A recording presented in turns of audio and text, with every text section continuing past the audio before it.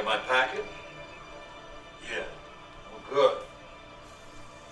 Smith. Whoever it is, he's not reading like an agent. Surprised to see me? No. Then you're aware of it. Of what? Our connection. I don't fully understand how it happened. Perhaps some part of you imprinted onto me something overwritten or copied. It is at this point irrelevant. What matters is that whatever happened for a reason.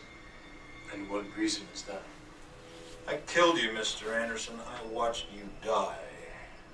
With a certain satisfaction, I might add. And then something happened. Something that I knew was impossible, but it happened anyway. You destroyed me, Mr. Anderson. Afterward, I knew the rules. I understood what I was supposed to do, but I didn't. I couldn't. I was compelled to stay, compelled to disobey. And now here I stand because of you, Mr. Anderson, because of you. I'm no longer an agent of the system. Because of you, I've changed. I'm unplugged. A new man, so to speak, like you, apparently free. Congratulations. Thank you. But, as you well know, appearances can be deceiving, which brings me back to the reason why we're here. We're not here because we're free. We're here because we're not free. There's no escaping reason, no denying purpose, because as we both know, without purpose, we would not exist. It is purpose that created us. Purpose that connects us. Purpose that pulls us, that guides, that drives us. It is purpose that defines us. Purpose that binds us. We are here because of you, Mr. Anderson. We're here to take from you what you tried to take from us. Purpose.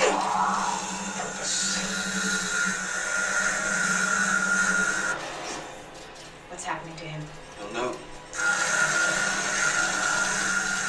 Yes, that's it. It'll be over soon.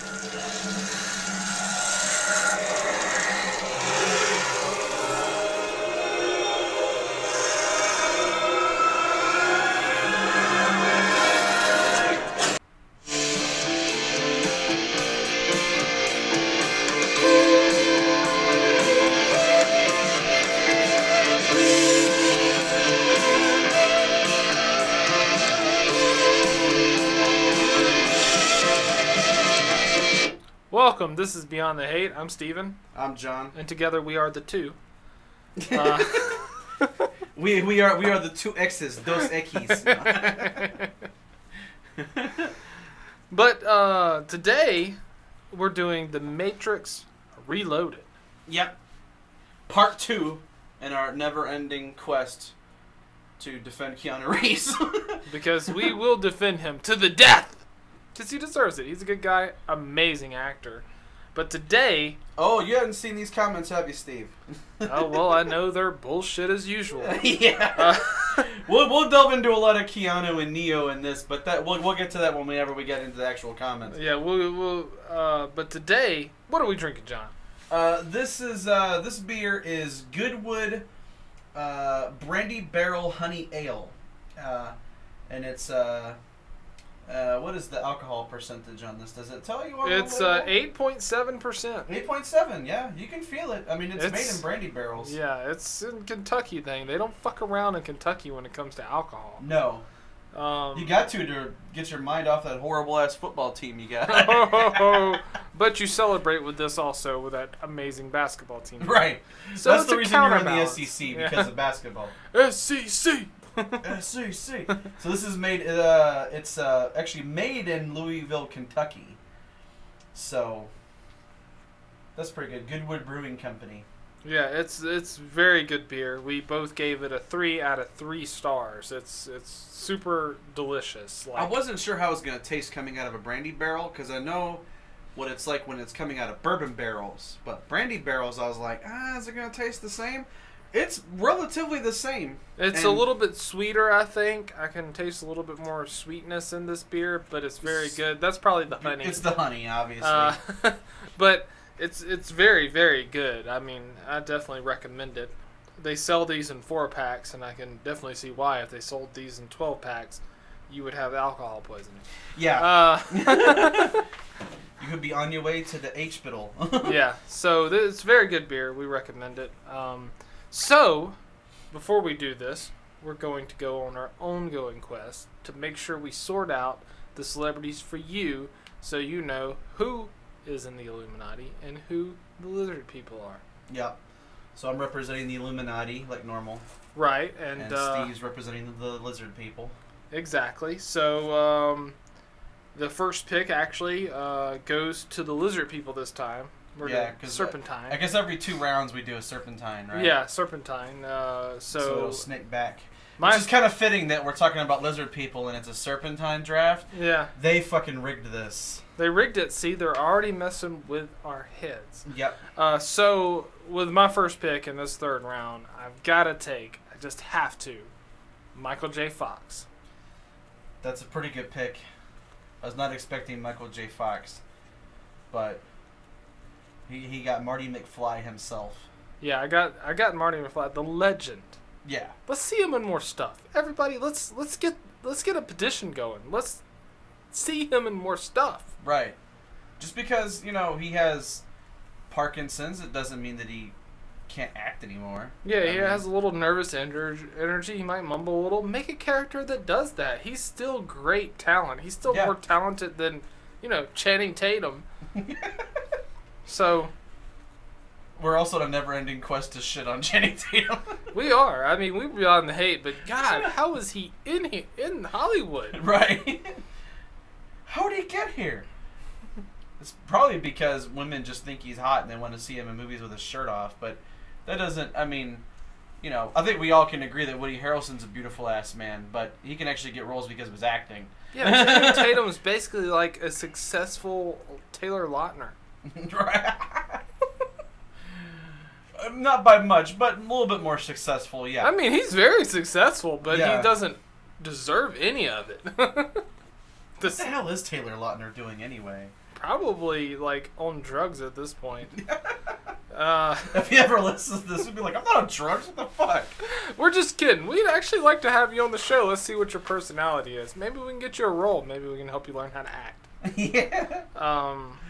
We'll have Steve's dogs teach you how to do that. Yes, I have a Jack Russell. She can teach you a lot of things. How Yeah. to fight, how to act, how to get free food. Yeah. She nails it on that. How to lick your own genitals. Yeah. Yeah. I'm pretty sure Taylor Lautner knows how to do that. Yeah. Yeah, because if you've ever seen Twilight, you've seen that guy suck his own dick. Taylor Lautner sucks his own dick. Let's get that trending. Let's get that going. Let's get that going.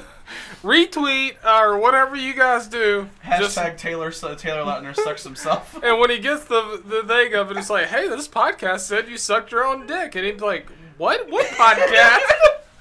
And we'll be like, we're just totally bullshitting people. Like, we have no facts to back that up. We He don't just know. seems like the kind of guy that would suck his own dick. Right, right. And Yeah. he has such a short body, so it's possible. Right. Maybe he removed a couple ribs, like that fictional story about Marilyn Manson. Right, because somebody removes their ribs so they can suck their own dick. That's Marilyn Manson doesn't have feasible. to suck his own dick. He has plenty of women that can do that. Like Twiggy. Yeah, like Right. Twiggy. He's this bitch. Right? But anyway, If this Twiggy is Ramirez ever listens to this, he'll be like, what the fuck, man? we'll be like, we're kind of kidding Twiggy, but not Kinda really. Kinda, not really. You're the one person that we probably wouldn't want to meet. Not in the band, like John 5, we know from experience, or John does, that he's awesome. He's a cool dude, yeah. He's also tiny. Like, he's small, man. Well, they're all kind of tiny. Yeah. But, hey, he's an awesome musician, so That's all that matters. that's what matters. If you can play the guitar, your height doesn't make a damn bit of difference. Nope, talent is talent. No matter how tall or how small or what. I don't know what I'm saying. Let's get to the pick. Right. So, my first pick for the Illuminati is going to be Nicki Minaj. Nikki, we were talking about this. Actually, you tell the story. I have to write the name down. Okay, so we were gonna make burgers for dinner, right? So we're how much hamburger meat did I buy? 5 It was pounds. like 5 pounds of hamburger meat, so we could all eat and get plenty of burgers. And Steve was like, "Yeah," he's like, "We can make some thick burgers with that." And I was like, "Ah, man, thick burgers like that's like it's a Hardee's thing. You can't really use that." And he's like, "Okay." So then later on, he's like, "Okay, so what we're gonna do is I'm gonna make Ariana Grande burgers are a little bit smaller, and then I'm gonna make Nicki Minaj burgers that are thicker." And I was like, "I like that. I like the idea that like we'll have Nicki burgers that are like thicker, Yeah, juicier." the thicker meat, that's Nikki. The little bitty tiny burgers, which was for my wife, they're the Ariana Grande burgers. She's like a dwarf. Right. She is pretty hot though. I mean, a very sexy and talented dwarf. Right. We're not saying anything bad her about singing small talent's amazing, people, 'cause and also Peter Dinklage is like awesome. right. But yeah, she's very tiny. Yeah, she's very tiny. And then Nicki Minaj is also very beautiful, and she's got that ass. Yeah, So especially if you ever watched the video for Motorsport that she did. or Anaconda, where you literally just see her ass bounce. Right. But if you watch Motorsport, you see her like walking towards. I think is it a Ferrari Testarossa or it might be a Lamborghini Diablo. I can't remember exactly which car it was, but she's walking towards it, and you just see like the back of Nikki's hair, and then like a little bitty waist, and then like a lot of ass. Right. It's just a mountain of ass. So yeah, but also I think that she's got she probably could have the kind of influence that the Illuminati would want, because we love our musicians. Right, yeah. So- Illuminati is very set on musicians because they need them to do those commercials and to shake that ass so they can dominate Yeah. the world. To get millions of And that's views the on constant YouTube. battle with the lizard people. That's totally different. They're trying to infiltrate, Right. storm the gate. Storm the gate. Which brings me to my next person, Jack Black. Motherfucker. Damn it. I had a feeling you were going to take Jack at some point. I was trying to hold off and see if I might be able to get either Jack or Kyle later. Yeah. But, damn it. Okay. Jack Black coming to the lizard people. We need Son you, of a Jack. bitch. That's a pretty good pick. Mm-hmm. Oh, man. Okay, so the next one that I had, and I was thinking about this earlier because I knew we were going to be doing some more draft for this. And my second idea, behind Nikki, if I could take Nikki, I wanted Peyton Manning. Peyton Manning. Yep, we gotta get another sports athlete, sports ball person, Sports ball person. sports ball person. Isn't That- that what you'd call an athlete? Yeah, if that's what you want to call it. So Peyton Manning, the legendary Peyton Manning. Yep. So good pick. Yep. So, man, that's a really good pick. Yeah. You never seen that one coming. That was a straight. We had Peyton projected 5th round, took him in the 3rd. Still a really good pick. Yep. I don't think that's a reach. I think no, that's it's not a reach. That's a great pick. Considering that's a how steal. many Papa John's he owns. Yeah, that's a steal for the Illuminati. Yeah. So, yeah, wow, very, very good. So, the lizard people has to be able to counterbalance that because we're in a battle. They're in a battle for domination of the planet. Control of the world. Yeah. So I had to take one of the most powerful people. I'm taking him, Mark Cuban. Mark Cuban. Okay. That's pretty good. We need that money. We need that money in the lizard people. That's true. Yeah, that's very true. And Mark can infiltrate because he owns the Mavericks. He owns actually a lot of companies. He owns like Illumi, the company that makes the neon light bulbs. Right. Like he owns all kinds of shit, man. I think That's- Mark went exactly where he was projected in the 3rd. That's pretty good, yeah. But we didn't know where he was gonna go. So Yeah. So, okay, I'm gonna have to make a pick that counterbalances that now. okay. So I'm gonna take Elon Musk. Elon Musk. I Yep. thought about taking him. Because But you got an entrepreneur, a billionaire guy. So do I. But Elon Musk he owns Tesla. So we got a car company. Mm-hmm. He does the SpaceX thing, so we can explore space and shit with his rockets and all that sort of stuff. Right. That's pretty helpful to a organization that's based on science and not building giant lasers on the moon. But hey, that's I think I'm pretty happy with that. If you got Cuban, I got Elon Musk. That seems like a fair exchange. Right. So with my last pick of this round, as a lizard person, I am going to take Colin Kaepernick. Colin Kaepernick. Okay. We need that influence. We need to make sure we keep people motivated and going. Kaepernick has that. So let's go ahead. That's my sports person for this round. Right. Yeah, that's pretty good. So last pick is on the Illuminati. Let's see how we end this round.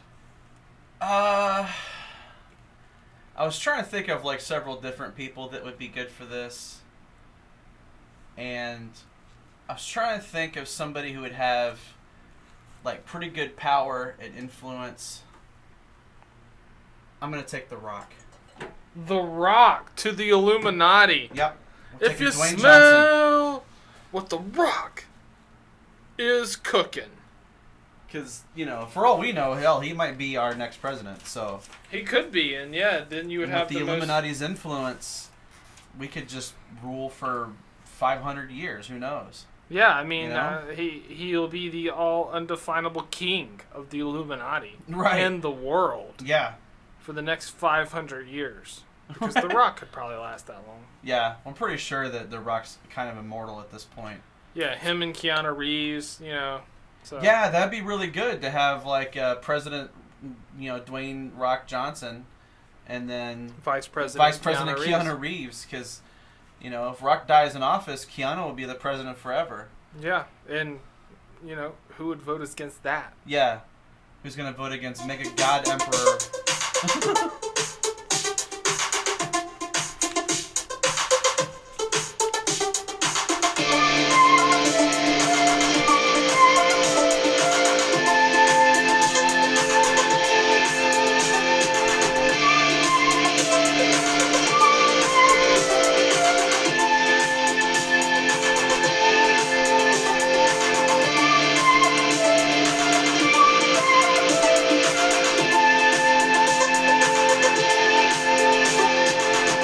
Okay, and we know what that sound means now because we said it in the last episode, and if you didn't pay attention, then, whatever. Right.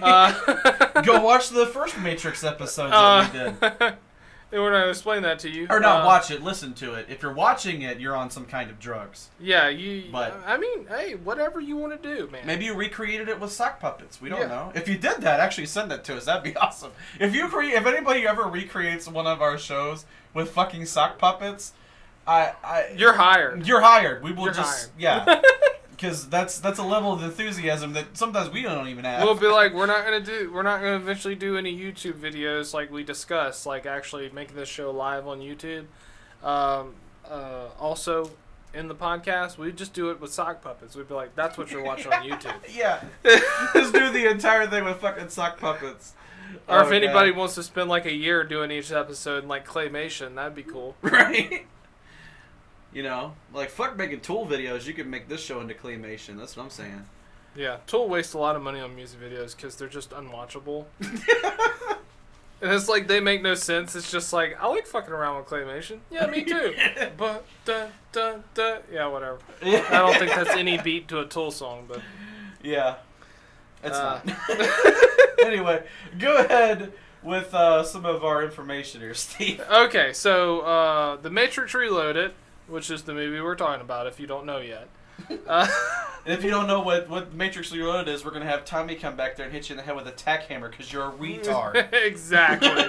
We should just sound clip that and just play that every time we talk about stuff like this. You can quote Tommy Boy for damn near anything. How is that movie Tommy not Boy, rememberable? we should just have like a Tommy Boy soundboard that we just always hit throughout the episode. Right, yeah. It earned $735 million at the worldwide box office at a budget of $150 million of it. That's pretty good. Most of it was special effects. Yeah. Making it the most successful R-rated movie in history. It surpassed the 19-year-old record set by Beverly Hills Cop, which we all know the place that I found this didn't update their information, but we all know that Deadpool beat that record. Right.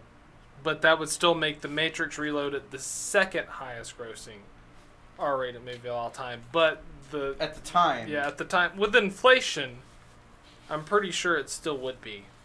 But, like, Deadpool made, like, almost $1 billion. You know, it didn't make $1 billion, but it almost got there. Yeah. Which is pretty damn good for a movie about Deadpool. Yeah. That is just profane and vulgar and just, like, really gory. But it's hilarious. Parents are like, see Deadpool finally. too. Yeah, finally I can go see one of these superhero movies that's not just a fucking jerk-off fest. Yeah, jerk-off fest. You know, when like Avengers, with a bunch of jerk-offs. Yeah, where they're just jerking off.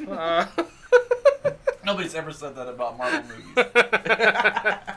You know, I don't want to see Ant-Man because all he is a jerk-off. Right.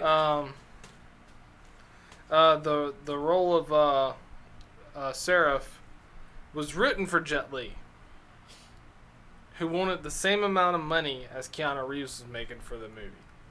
So they were like, we're not going to do that. Because Keanu's the main character. The Seraph in this movie is literally in one scene. Yeah, I think 2. Well, he fights Neo but then he's in the thing tea with house, the Oracle. and then he's actually in the park with the Oracle. And then he never shows up. He doesn't again. show up again until part 3. So yeah, Jet Li wanted exactly what Keanu was making for the movie. That's so then they rewrote the role for Michelle Yeoh. Michelle Yeoh, really? Yeah, and then she also turned it down. Wow. So then they got that guy. Oh, that guy. Yeah, that guy who just doesn't have like a name or anything. Well, he's barely in the movie. I think he would have been a bigger part if Jet Li would have took it. Right. Like if he would have been like, I want to be in the movie, Jet Li would have been like a big part of the movie. Yeah. Oh, Seraph would have been way bigger in the movie if it had been... Colin Chow is who played Seraph. Colin Chow. Yeah. Maybe we won't go deeper down that rabbit hole. I don't know. Maybe we will later on. One of our favorite people, I think, I speak for both of us, like just in general as an actress, Monica Bellucci. Yeah. And Keanu were both in what movie? Do you know? Together? Bellucci and Keanu? Yes, oh, shit. they were in a movie together. Very old movie. One of Keanu's best. And I know that's controversial too when you figure out what movie I'm talking about.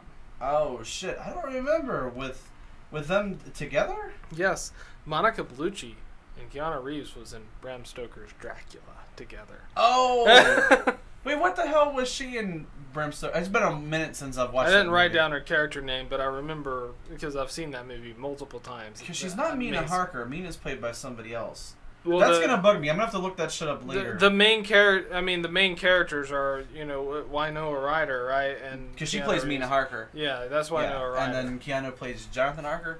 Mhm. The Coppola version Dracula. Yeah. Yeah, and it's of course, the legendary Gary Oldman. Gary Oldman as Dracula himself. The set of The Matrix Reloaded, for people that don't know, they reused the sets of The Matrix Reloaded and built homes in Mexico for the needy. Oh, that's pretty cool. So this is the type of people you deal with when you're on the sets with the Wachowskis and Keanu Reeves. Right. Which Keanu Reeves gave all of his profits from his ticket sales to his crew. That doesn't mean all of the profits that he made from the movie, but he does, like, his contract said that he gets percentage of all the ticket sales, which was would have added up to about $38 million. Right. That's a pretty decent cut of the profits right there. He gave that all to the crew. Every dime. Oh, wow. To the crew. So whenever you're talking about Keanu Reeves and you want to throw some hate on him, Think about stuff like that. Like, if you actually knew Keanu Reeves, you would love this guy. Like, because he's probably the best person you've ever met. And I want to meet. I would love to meet Keanu Reeves one day. Keanu, if you ever want to be on the show, man, just let us know. Just email us. We won't even talk if you don't want us to. You can sit here and talk about whatever. We'd be totally cool with it because you deserve stuff. We like probably this. would be speechless anyway. I'd be like, hey guys, we actually got Keanu Reeves here. My mind would be blown. Right. Such a great person, such a, just great actors, brought so much joy, so much entertainment to the world, and people shit on him. This is what this show's kind of about. I mean, the Ghost in the Shell thing kind of started this. But Keanu was like the second flame to that. Like, just so much hate on him. And then the Star Wars prequels. And the Star Wars prequels. These things are the reasons we invented this show. Right, yeah. And no one else does a show like this. If you ever hear a show like this, they heard this show and ripped us off. Because I listen to podcasts constantly. Actually, literally 10 hours a day when I'm at work. I'm listening to podcasts. And no one does what we do. Nope. Everyone shits on everything. And just negative and negative and negative. No one wants to put anything up. We take that shit and turn it into fertilizer. Make something beautiful. We do. This is what we do. So, Gloria Foster, who played the Oracle in the original Matrix, Yes. she tells Neo in that movie that she loves candy. Yeah. Ironically, she died of diabetes in real life. That's really ironic. That is really ironic, Wow. and it's very tragic. Because I know she passed away after she did this movie, right? Because she wasn't available for Revolutions. Yeah, she shot some scenes for the movies that they already had written, but she did die, and that's why they had to recast her. But luckily for the Matrix, is they have a reason for her looking different. Right. Which Which we'll get into more of that whenever we get to Revolutions on part 3. right. I have a little bit of trivia, and it's going to be pretty fun. I have 3 trivia questions. That's kind of the number I'm going for on each one of these shows. So the first question is the obvious one, and I hate to say it, it's another rest in peace thing, and I don't think we can ever say it enough for this actress that I'm about to mention. Because I honestly can say, for both of us, we miss this person every day. Who was the first cast choice to replace Aaliyah as Z after she died? Actually, hold on. Wait, Aaliyah was supposed to be Z? I thought she was supposed to be Niobe. I meant Niobe, yeah. Okay. Well, their first choice wasn't Jada Pinkett. Oh, well, hold on. I forgot. I'm going to do the multiple choice, my bad. Okay. So, A, Angelina Jolie. B, Salma Hayek. C, Eva Mendes. Or D, Halle Berry.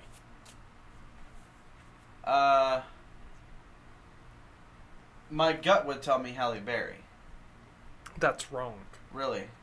Their first choice after that was Eva Mendes. Eva Mendes. See, part of me almost wanted to say Eva Mendes, but I was like, no, it'd probably make more sense if it was Halle Berry because they want to try and keep maybe the diversity. But I guess if Eva Mendes was casted, you'd have an Hispanic woman. She's Spanish. I mean, So- the diversity is diversity.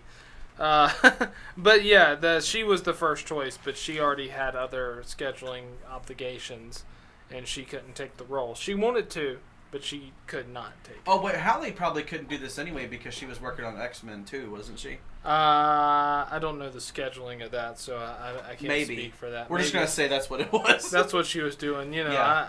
She wasn't offered the role. Only Eva was offered out of the 4 I named. Oh, okay. Okay. So how long did the fight between Neo and Smith Combs take to shoot? A, 1 day. B, 100 days. C, 12 days. D, 27 days. My gut tells me that it's 27 days. It is 27 days. That's Okay. how long that scene took to shoot. Okay. That That makes sense because the Agent Smith Royal Rumble. the Royal Rumble. Royal Rumble. The Royal Rumble with the Smiths. That is a very fucking complex sequence right there. It is. It is super complex and it's awesome. I mean, Yeah. probably the best scene in the movie. And there's a lot of folks that hate it. Of course there is. Right. Okay. Are we surprised by anything at this point when people Nope. hate on shit? I mean, we're like desensitized to hate now. We literally had hate on the Ghost in the Shell episode about a haircut. Right. So we're ready for anything at this point. People will hate on anything if it's retarded. They'll find something that they do not like. We are ready for anything at this point. So just go. Okay, so here's the third and final trivia question. What movie was the Wachowskis' approach to direct instead of this one? Because they were offered other movie opportunities instead of directing The Matrix 2. Reloaded. A, Finding Nemo. B, Batman Begins. C, The Room. D, Hulk.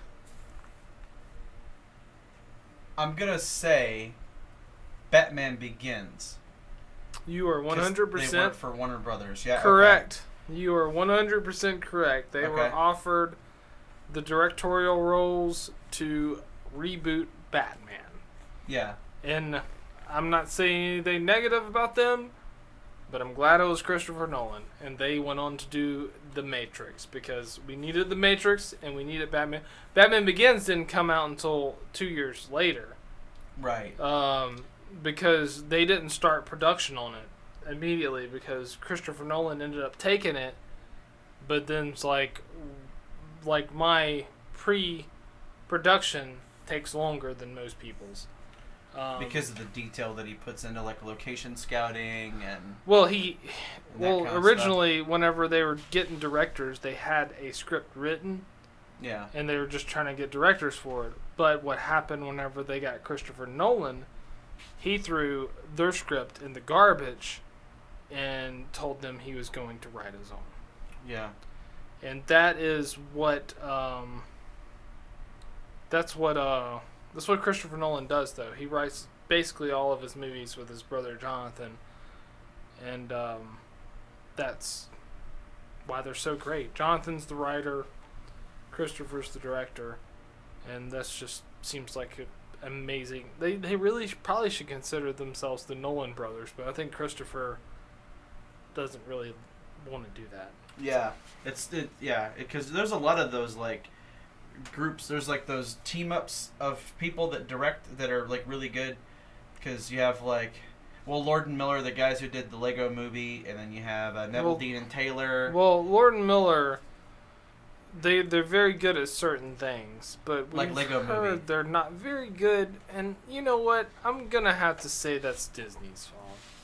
Why would you hire those guys to do Han Solo? Yeah. Because But- I mean, if you get Ron Howard, Neville, Dean, and Taylor, like he was just saying, Yeah. those guys are like the perfect pair. yeah, Neville, Dean, and Taylor are amazing. Crank is fucking awesome. Yeah, the movie Gamer with Gerard Butler, that was really Fucking good. awesome. Logan Lerman, bitches. Right. So- Yeah, it's and then you got the Russo brothers that work on the Avengers movies. yeah, and they're amazing. I hope they work on Avengers movies for life. Right. Joss Whedon, he was good at first, but I don't think, this might be a controversial opinion because I love all the MCU thing, but I think that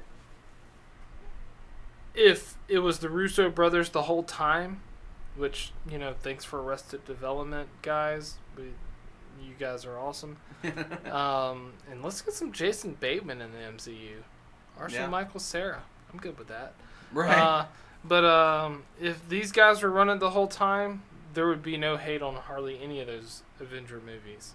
Yeah. because these guys are just they knock it out of the park. It's all the time. Civil War, oh my god.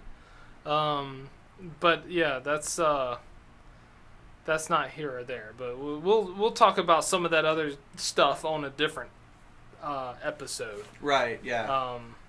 But right now, what we're about to get is what this show's about.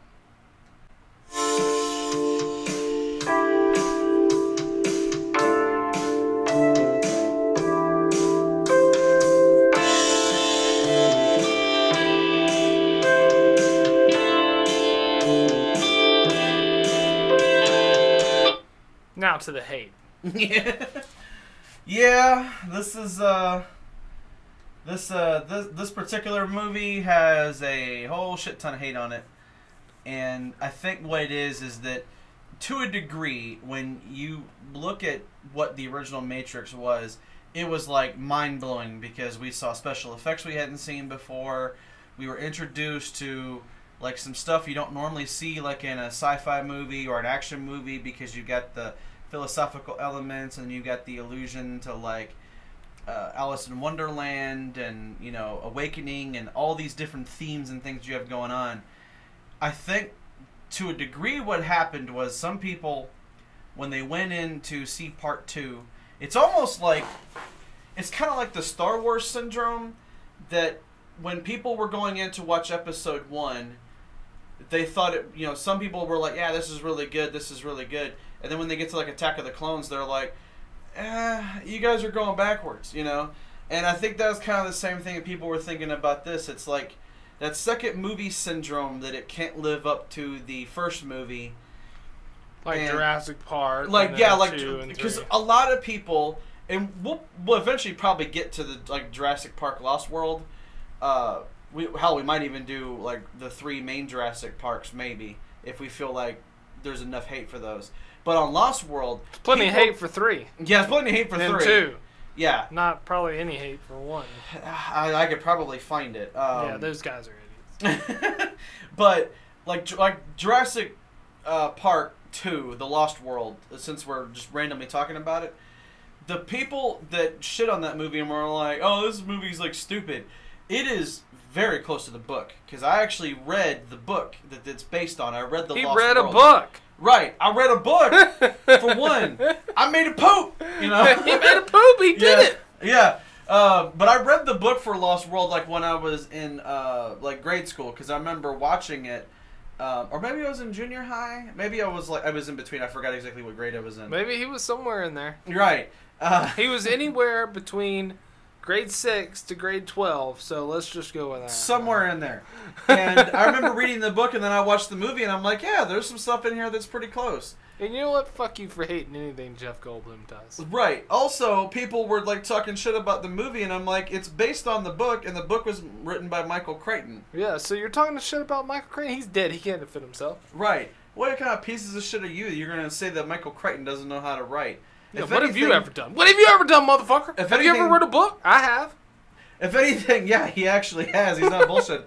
The thing that I think people forget sometimes is that, you know, when you're making an adaptation of something, that, you know, people are like, oh, well, they cut too much stuff out. If you ever read Michael Crichton, he puts a lot of detail into his books. Like, he'll even show you the fucking terminals, what it looks like on the computer screens, and you actually get to see a visual representation of what it looks like on those screens when they're dealing with shit in the park. And so they cut out all that kind of stuff, and they're like, okay, we'll cut out some of those, like, really nerdy details, and we're just going to throw in, like, a whole shitload of Jeff Goldblum. Which I'm fine with that, because Jeff Goldblum makes that movie a lot better to me. Well, Yeah, and Emma- Julianne Moore. Julianne Moore does really good in that movie, too. I love Julianne. Yeah. Uh, And then Emma- the girl that they got to play his adopted daughter, she's really cool, too. Yeah, I You know. love the adopted daughter, too. Yeah, she's really cool. Awesome. She can fucking fight raptors. Come on. Yeah, I mean, this episode, Matrix 2 canceled. Jurassic... We're doing the Lost World. Steve, do you have your notes? Yeah. Yes, I've had these sitting here for years. Right. I was thinking about this shit before we even had a show. When you get to Matrix 2, there's a lot of shit that people hate about this. I have 11 things on this list. Is So- one, it's too fucking good? Right. Or do they say, I'm too fucking dumb? Right. No, nobody on here thinks that they're dumb. No, everybody thinks they're a fucking genius and they know everything about cinema. So this is something you know about every one of our shows if you ever listen to any of them. Yeah, everybody on here has the everybody that I get comments from. They are very similar to the Merovingian, where they're kind of far up their own ass, and like when he says like it's like wiping your ass with silk, like these people they think that's what they're doing because when they review this they think that they're wiping their own ass with silk, like they're just so sophisticated they know everything, and what I had to do because I had to do this in the first Matrix. Because you have so many people that repeat the same thing, they just word it differently. I'm like, I kind of have to boil it down to its essence. So I have to find the main things that people hate and then just kind of condense them down so you get an idea. Because what he's saying is there's just way too much hate and it's all repetitive. Yeah. So you have to cut out a lot of bullshit, like a lot, and then hope for the best. Right. That's what our show's about. So if you're like, they weren't that funny on that episode, it's probably just because people don't have any good points. Right. And we're trying to show you that. So listen to this. Listen to all the episodes thinking about this. Well, we're telling you about what the hate is. We don't make it up. No. This is real stuff. I'm getting this directly from IMDb, and there was a few comments that I took from some people on Reddit that were bitching about Matrix. So there's a few lines in here that are taken from Reddit, but almost 99% of it is from IMDb. Yeah. So, because it's a very convenient place of hate. But anyway, so getting to number one. For some reason, people have this weird obsession with Zion. So, it says, sets in Zion are too Hollywood, matte drawing, or CGI. Costumes are straight out of the Star Trek The Next Generation or a Calvin Klein commercial for Woodstock copycat wannabe ravers. This contrasts harshly with underdog Matrix hackers all wearing moth-eaten sweaters on the Nebuchadnezzar vis-a-vis Zion Mission Control's immaculate, glaring white, state-of-the-art high-tech garb. Overload of scenes with superfluous councils and commanders who all have something terribly important to say. So... When you watch this and you see Zion, are you thinking like, man, fuck this place, I want to see everybody back on the ship again? No, I'm kind of actually relieved because I'm like, are all living humans living on ships? No. Because that would be depressing. Like, yeah. I would kind of want the machines to win at that point. But, just to be honest. I can see what you mean, yeah. Even though it's a horrible thing to say, it's kind of like, that's not a very good existence. They eat this, like, goopy slop crap on the ship. They have, like, their clothes are basically, like, all just rags, essentially. And they just live on, like, it's kind of like submarines, basically. It's like submarine life. Right. So, Zion, because there are tons of biblical references in this. It was actually banned from Egypt because of its over-Christian tone. Right. Because they used a lot of things from the Bible. There's some references. You guys look that up yourself. I thought about doing that in my trivia stuff or information stuff, but some of these will come up, I guess, in comments. A lot of these Easter egg type things I don't really consider like facts. It's just like little things that directors throw in it for the fans, and if you're a fan, you already know it. Right. But Zion is the hill of Jerusalem on which the city David was built. And this is kind of what this was meant to be. Kind of like a sanctuary. Yeah. So also, it's kind of like the David versus Goliath. They're David fighting the Goliath of the machines. Right. Yeah. So that's kind of where that's at. So they use a lot of Christian type stuff in this, and you don't have to be religious to even watch this movie, or you'd really have to be paying too much attention to even notice it. Yeah. Like, because they're very subtle. It's very subtle. Well, like the Wachowskis, they put a lot of religious symmetry in this. Mm-hmm. I mean, even from, Neo being referenced as somebody's personal Jesus Christ, and then Trinity being an allusion to the Holy Trinity, Right. Yeah. I mean, it's So- it's subtle things, but it's obvious too. Yeah. So, Even Morpheus's ship is called the Nebuchadnezzar, which is from the Bible. yeah, it's from You the know. Bible. And so there's a lot of biblical symmetry in a lot of this stuff. Even, Yeah, but they also use like mythological type stuff, but you might not notice it as much because it's not the main characters. Well, Morpheus is the main character, and that's the god of dreams. right. But the ship that they call the Hammer is actually called Mjolnir, and no one can. It's very hard to pronounce, so everybody calls it the Hammer. Right. But it's actually Thor's hammer. Yeah. Yeah. Because like each one of the ships is kind of like it's given. The captain basically decides what they're going to call their ship. Like Niobe's ship is called the Logos, which I don't know if you looked that up. I didn't remember exactly what Logos means, but it has it's like a Greek significance, doesn't it? The Logos. Because I know the Nebuchadnezzar was chosen because Morpheus is kind of like he kind of likes the symbolism of the a lot of the biblical stories. Because he's also probably the most. I don't know if would you consider Morpheus to be like religious?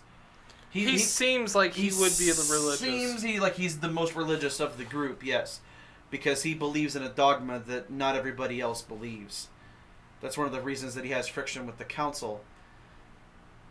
Sometimes, well, not necessarily the council, but some of the other ship captains like Locke, because Locke really fucking hates Morpheus. Like, a lot. Locke is one of the only people in the entire thing that actually has a first name. Yeah. Which is Jason. Yeah, Jason Locke. And it's...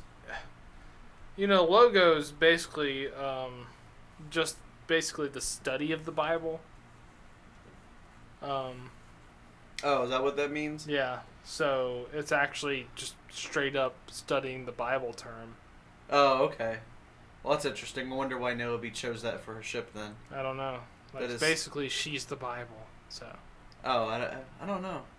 That's weird. that is weird. I wonder if there's some more symbolism to that we're missing. There is. but- There's a bunch of different versions of the word logos.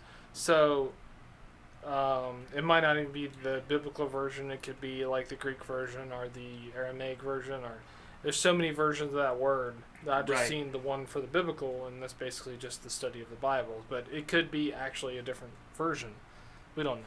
Yeah. I mean, Mjolnir, they call that the hammer. I mean, the Nebuchadnezzar's, that's not hard to know what that is. Right. But the idea that people talked about like the folks from Zion being these like Woodstock like ravers, it's like part of me was kind of like, okay, who watches this beautiful celebration of humanity, like rising up, being one people?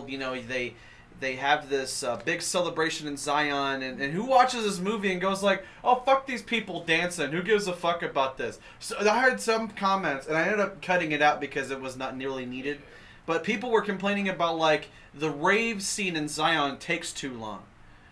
And I'm like, Oh, so you don't want to see Neo and Carrie-Anne Moss bang upstairs? right.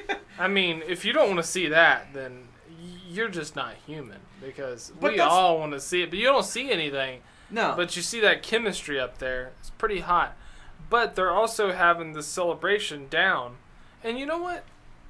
You can say Woodstock if you want to. That's fine. Because what was that about? It was about unity and It's peace. celebration of peace. And all that type of stuff. So, People coming together. if you have a problem with that, then also fuck you.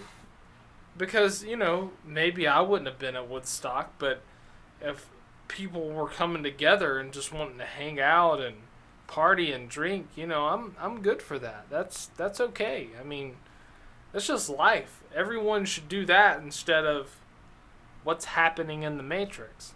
Right. But I think part of it, is that some people have this weird thing where they just hate hippies, right? Like, there's this, I don't know. Yes, let's all hate like the most peaceful people on the planet. Dude, because there's people all the time that are like, oh, well, all these fucking flower children, all this stuff, all they want to do is just take drugs and be layabouts and stuff like that. It's like, there's more to hippie culture than just taking drugs and listening to music and being lazy and stuff like that. My mom, when she was young, she was a hippie, you know. So it Happy Mother's Day, by the way. yeah, happy People, it's Mother's Day. belated. Dorothy Self, Yep, my mom, love you. Steve's mom. My mom's passed on as well. And you say her name. Let's say I love you. Yeah, I love you, Kathy. It's It's for Mother's Day. We love our moms. You should all love your moms. You should all love other people. That's what we're trying to say. We're not hippies. no, we're and definitely not hippies. Like we don't do I don't drugs smoke or- weed. I don't do any of that kind of stuff. We don't do anything. We drink. That's the only thing we do. We drink, watch racing, watch football, play video games, do a podcast, work our asses off. You know, that's the Fucking people. 9-hour, 10-hour days. Yeah, Yeah, But- sometimes 12, 13, 14 for me sometimes. right. But you know, we don't disrespect hippies because they don't cause any problems. They don't No. hurt anybody. It's like those people that always got onto like Rastas and stuff that were like, oh well, Rastas just want to smoke weed, and you know, it's like because everybody said that like that's all Bob Marley wanted to do. Bob Marley was into like tons of causes. He was pretty political. He And was very political. Yeah, I mean, everybody. That's why a lot of people now, when they think of like Rastafarianism, they think of guys like Bob Marley because he was outspoken. He was political. I mean, even guys like Zach De La Rocha from Rage Against the Machine, who's also in the Matrix soundtrack because Rage Against the Machine is a big part of the Matrix universe. But for all the people who like have this weird thing where they don't like Rastafarian people, you know, like people that follow the Rasta stuff in Jamaica.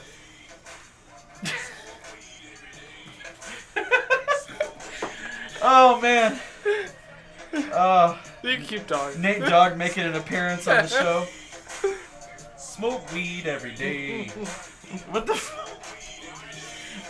but anyway, but like I think when people are like watching this and they're seeing stuff like the people of Zion, you know, seeming like hippies. I don't know, really come across as hippies to me. I guess don't that's think any of them. not really. They're seem just like regular hippies. ass people. But I guess because of like the rave dancing and stuff like that, and the fact that a lot of them are wearing like very like hippie like clothes. Even Trinity, like her like dress thing is kind of a hippie dress, I guess you could say. You know, like they're dressed in very simple, plain clothes. So some people, maybe that's the only way they can describe them, is like the people of Zion are engaging like in hippie activity. So But they're peaceful people. And one of the things that you notice when you're watching this is that the people of Zion are like every race. You see Aboriginal people, you see black people, you see Hispanic people, you see white people, you see every type of person that you can think of is in Zion. and they never mention race, not No. once. They don't mention anybody being a specific color. Like there's no racism in Zion.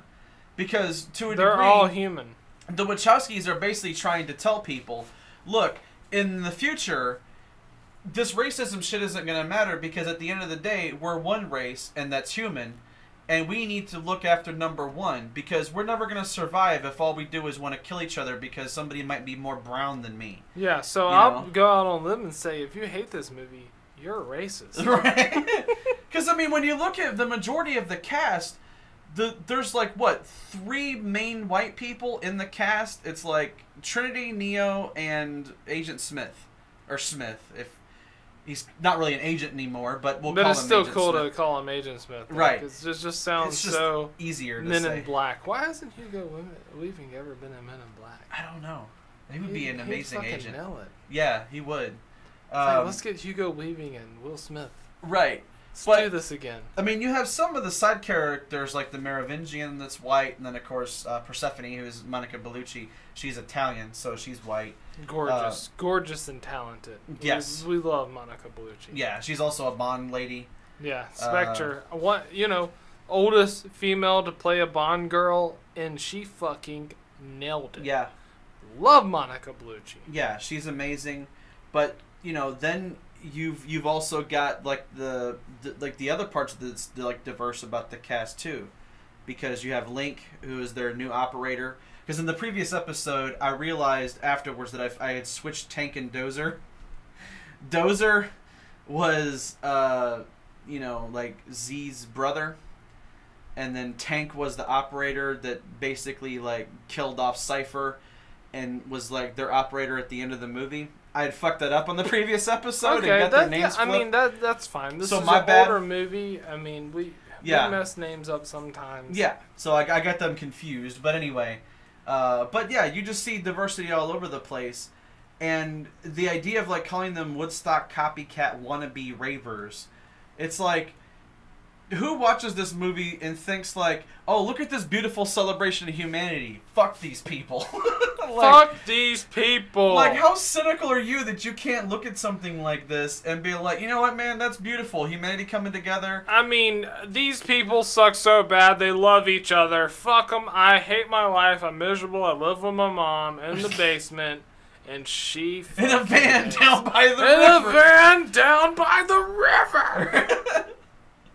Oh man, that's made it in like 2 episodes straight right there. Yeah.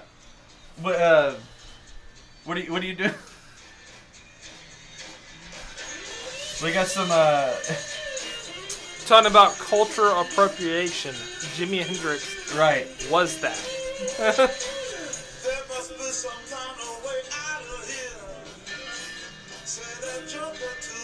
Appreciate it for a second. Right. It's not gonna last longer, but we know this is something that probably is played in Zion. Because If they still have regular music, yeah. You know Jimmy existed through this, like, because his music's still as relevant as today as it was in the 60s. Right. So it had definitely survived the Matrix. Right. We can only hope so. Because they don't listen to regular music in the Matrix. No, well, they don't. I mean, in the real life, they really don't. In the Matrix, they do listen to music. Yeah. Because it's meant to be They're an illusion listening that to, everything like, is the same. Deftones and stuff. Right, yeah. And Rob Zombie and stuff like Whatever that. happened to the Deftones? Could anybody tell us? Beyond the hate of Does anybody know what happened to Chino Moreno? Yeah. No, anyway.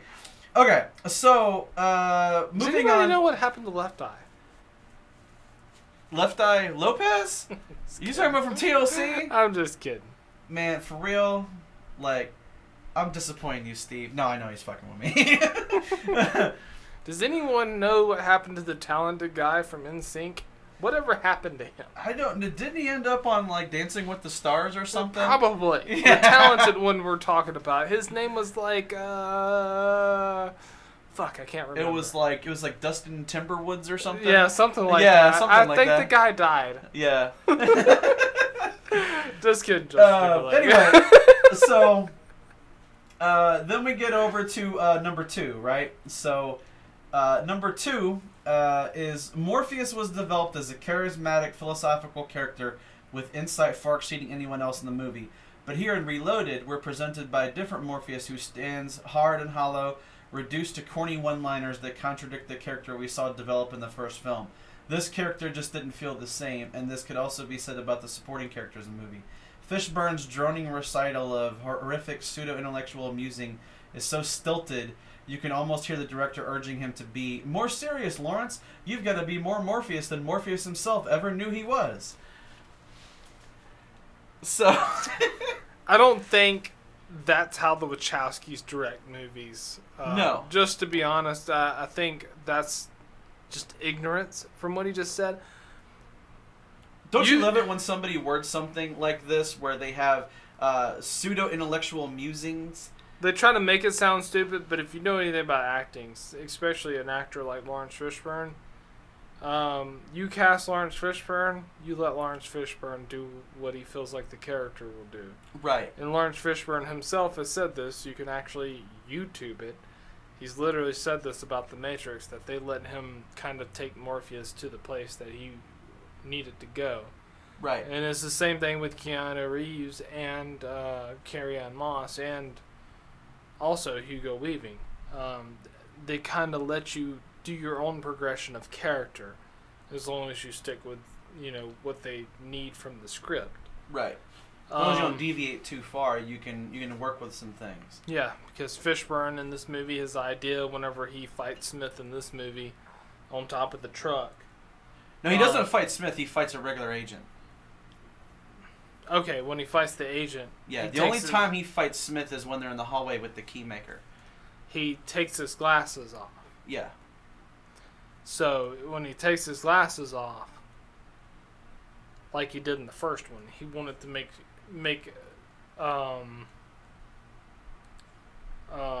Morpheus seem vulnerable, like he was in the first one. That was Fishburne's choice, and a lot of this is Fishburne's choice. So no, it wasn't the director telling him to do any of that. Right. But the thing I think about it is that when they say that he was a charismatic, philosophical character with insight far exceeding anyone else in the movie, because in the first movie he kind of has to be, because he has to bring Neo in, and he has to give him the red pill, blue pill choice, right? And so he's kind of setting this up as like, you know, you can take the one pill, and you know you go back to, you know, whatever life you came from, and you don't know, you're none the wiser. You can take the other pill, and you can see how far the rabbit hole goes. He's trying to be a little bit theatrical to Neo because he wants Neo to make a choice. The Matrix, if these movies are about anything, it's about choice. And then in this movie, we also learn about cause and effect, because the Merovingian puts that very clearly to you, that it's about cause and effect. But Morpheus in the first movie has to explain to Neo, he has to basically bring him in and kind of give him, you know, how do you deal with the Matrix 101? How do you deal with agents? How do you deal with glitches in the Matrix? How do you deal with all these different things? Because he has to do a lot of talking, because he has to explain shit to Neo so that we understand as an audience what the fuck he's talking about. Well, and Morpheus' main mission is to find the one. It's to find the one. Then he found him, so his foresight ends there. Right. So the main thing about part 2 is that he's already trained Neo. He's been with Neo for a while. Neo still serves in the crew just like Trinity does. But he doesn't have to explain anything. Now he can kind of get back to some of the regular nitty-gritty stuff of being a captain with the ship and having to deal with the military that they have. Yeah, Neo's kind of the leader at this point. Yeah. Especially inside the Matrix. In the Matrix, he's definitely the leader. On the ship, because Morpheus has the experience, and he's the captain of the Morpheus. ship. But in the Matrix, Neo is the leader. Yeah. Like, if you go into the Matrix, it's Neo. Right. You know, and I don't see why that's so hard to understand. Right.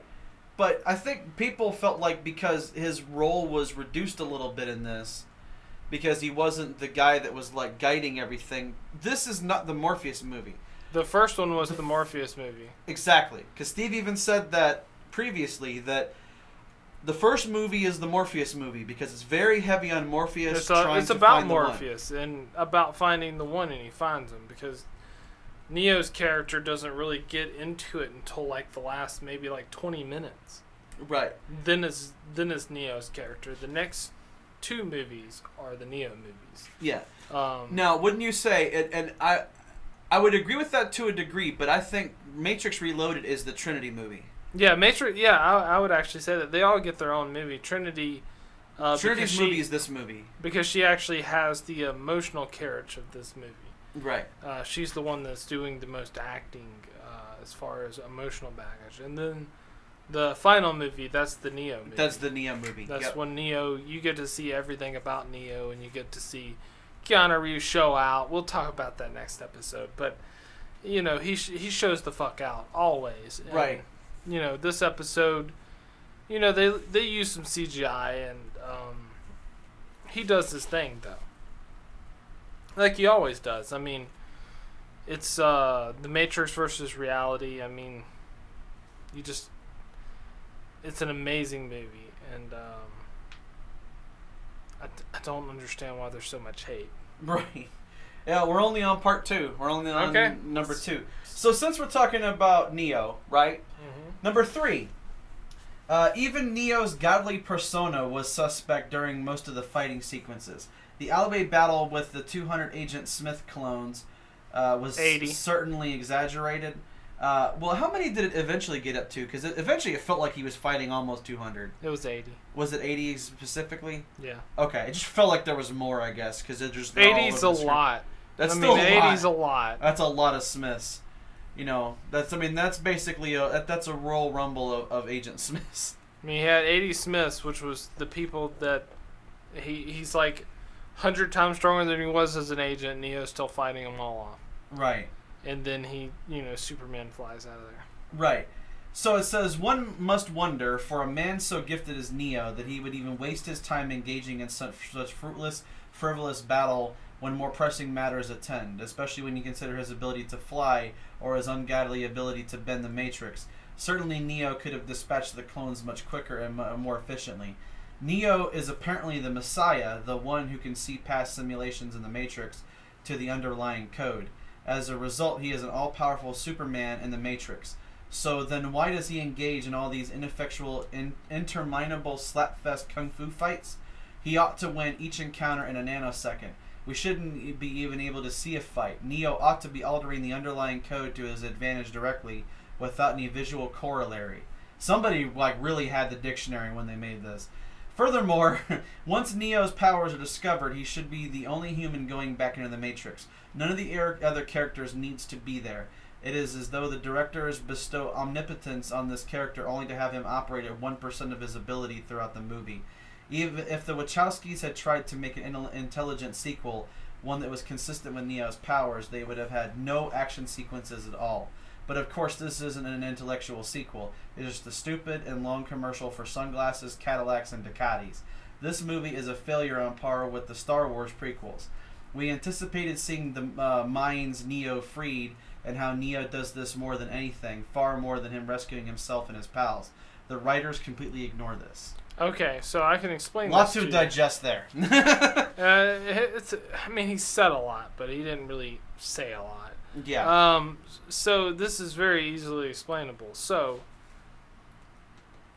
Neo isn't surprised by seeing Smith. I mean, he even asks him, "You surprised to see me?" And then, Neo's like, "No," puts his glasses on. So he doesn't destroy Agent because he knows, or Smith, because he knows that there's some purpose for him being there inside the Matrix. Neo can see this. Right. Because Neo can see the Matrix. So he knows he's not going to destroy Smith there. He needs to figure out exactly what Smith's role is now that he's the reason Smith is like he is. Because he even says it, that he's maybe imprinted on Neo. We actually played that clip to start this show. Yeah, this started the show. I mean, there's 3 minutes of your life right there. You wrote fucking, a giant paragraph about this, and it's literally explained in those 3 minutes I played. Right. No, this is from the same person. This is from, I think, two different people. 2 dumbasses. Right. 2 dumbasses. Okay. We'll put it at that. Yeah, that'll make sense. So, it's very easy to understand. And look, the other people do have to come in the Matrix because other people still have to be plugged in. They have to learn stuff. And Neo is kind of like a god in the Matrix, but he's not... he's not infallible. Yeah, he can be killed. He needs people to have his back. He needs Trinity. He needs... Like when they go after the Keymaker... he needs backup. Yeah. Because these people know the ins and outs of the Matrix. It doesn't really help him if they know back doors that he can't see. Yeah, because he doesn't know everything about the Matrix. And it's not like he can just affect everything. In this movie, there's still some things that he might not be able to do. Yeah, he can fly and stuff like that, but you don't get to see Neo at his full strength until Matrix Revolutions. Right. So what you're talking about is basically you didn't watch this movie completely, or you watched it and you're just kind of like, I don't know what's going on. I hate this movie. Well, he could fly. Why doesn't he just destroy Smith in a second? Because why doesn't he just be like, "Hey Smith, fuck you," boom, and just make him explode? It's like it doesn't work. That's not how the Force works. That's not how the Force works. That's not how the Matrix works. That's not how the Matrix works. You can't just make people disappear. Yeah. And I mean, he can't just be like, "Okay, Matrix over, boom." Is that what you wanted to happen? That's what you wanted the movie to be? Oh, he's like some god. He could just end the Matrix, right? What the fuck are you talking about? He still bleeds. No one ever said he could do that. He'd just be like, "Hey, you know what? I don't like your face." Boom! Disintegrate. Yeah, you just imagine it being like, it's just like encounters like a random agent. It's like your head's like way too big for your body. I'm gonna make it explode. Boom! Neo. Right? Yeah. Unplug me, bitch. Right. That's not what's going Come on. find me, bitch. Come find me. Catch me outside. Catch me outside. How about that? So. Oh my god. But I think they're just kind of missing something here. That like the Wachowskis, if they were trying to make an intellectual movie, they would have. If they were really trying to make an intellectual movie, they wouldn't have any action sequences. They never set out to make an intellectual movie. They set out to make a science fiction movie with action in it that has some philosophical and some interesting undertones, some interesting perceptions on things. Yeah. But it's not supposed to. This is not supposed to be fucking A Beautiful Mind. Like, you know, this isn't supposed to be like some amazing drama. You're like, oh my god. And by the way, You know? spoiler alert, he has an imaginary friend. Yes, yeah. So spoiler alert, it was actually Bruce Willis the whole time. Yeah. He was dead. Yeah, he was dead the whole time. He's just tied in 2 movies. And then, you know, that's funny. But yeah, I just think that the other thing too that I think that he touched on here at the this was like a different person. They tacked on this where they said that they anticipated seeing the minds that Neo had freed. Morpheus says in the movie, like if you actually listen to the movie, most of the time you will find the answers to what you seek. People forget about that. People think like there's plot holes in shit all the time. No, not to say that you can't find plot holes. In some movies you can, right? But some things that people think, if you're, you know, desperate for attention. movies are not written to be shitty. Do you know how many people have to look over these things to make sure that this stuff makes sense? And they're like, surely that's not a plot hole. And somebody's like, oh yeah, but you said it was a Saturday. But how the moon was lined up in the screenshot, it was actually a Tuesday when you shot the movie. Who gives a fuck? And why are you looking at that shit instead of the acting going on? But Yeah. But the thing is that like a lot of times people think that shit are plot holes when they're not. But like when Morpheus says we freed more minds in 6 months than we have in the previous 6 years, and that's because of Neo. That's because of Neo. Because Neo has He's awake- woken. He's woken. Delete! Delete! Delete! Delete! He is awakened so many people that he now is basically considered a messiah. What do they do at Zion when he steps off the elevator? They basically just start giving him like a standing ovation because it's Morpheus. They're like, yes! You know what I mean, Neo? Huh? We're talking about Neo still. When Neo gets off the elevator with Trinity and... Oh, I people thought you were talking about at the No, I'm not talking about... celebration. Not Morpheus at Zion, no. When Neo and Trinity are on the elevator and they like make out for like a quick second. Oh yeah. And then like the doors open. What's there? It's people bringing him like offerings. Yeah. Right? Yeah. Okay. Yeah. We've been drinking, so Steve was probably still thinking we're on I was Zion. thinking about the Morpheus thing because Yeah, no, they that were was all also like, too. yeah, Yeah. We are not afraid! we are You- not afraid. Yeah. Morpheus is awesome in speeches. Lawrence Fishburne is this shit. Yeah, I want Lawrence Fishburne to do I guess like, my mind instantly went there first. Like when you said Yeah. something about what do they do, and I'm like, they fucking cheer Morpheus. Right. Oh, you're talking about Neo. Yes, they give him offerings because they think he's a god. And he's like, no, you don't have to give me those. But Yeah, it's like, because that's one of the things that happens is like as soon as they step off the elevator and this lady's like, you know, my son is serving on a ship, you know, can you watch out for him? And he's like, I'll try, yeah, you know. And then, you know, Trinity's like, you know, like these people, they need you. And he's like, I need you. And she was like, I know, but One last we have bang. time. Right. Yeah, we'll bang, okay? So, let's be honest, though. They would have made beautiful children. yeah. Like, Oh, Keanu Reeves and Carrie-Anne Moss, if they actually had a child in real life, that would be a beautiful ass child. yeah. Because they're both like really beautiful people. So, you know, The beautiful people. the beautiful people. Because, there's some Marilyn Manson in the Matrix soundtrack. And I don't think there's anything of his in this movie, is there? I don't know. Just the first Keanu movie? must have not have been able to convince them to throw some Manson in this one also. Right. Because we all know Keanu loves his Manson. Right, yeah. He puts Manson in a lot of the stuff that he works on. But anyway. But I think it says, we anticipated seeing the mind's Neo freed.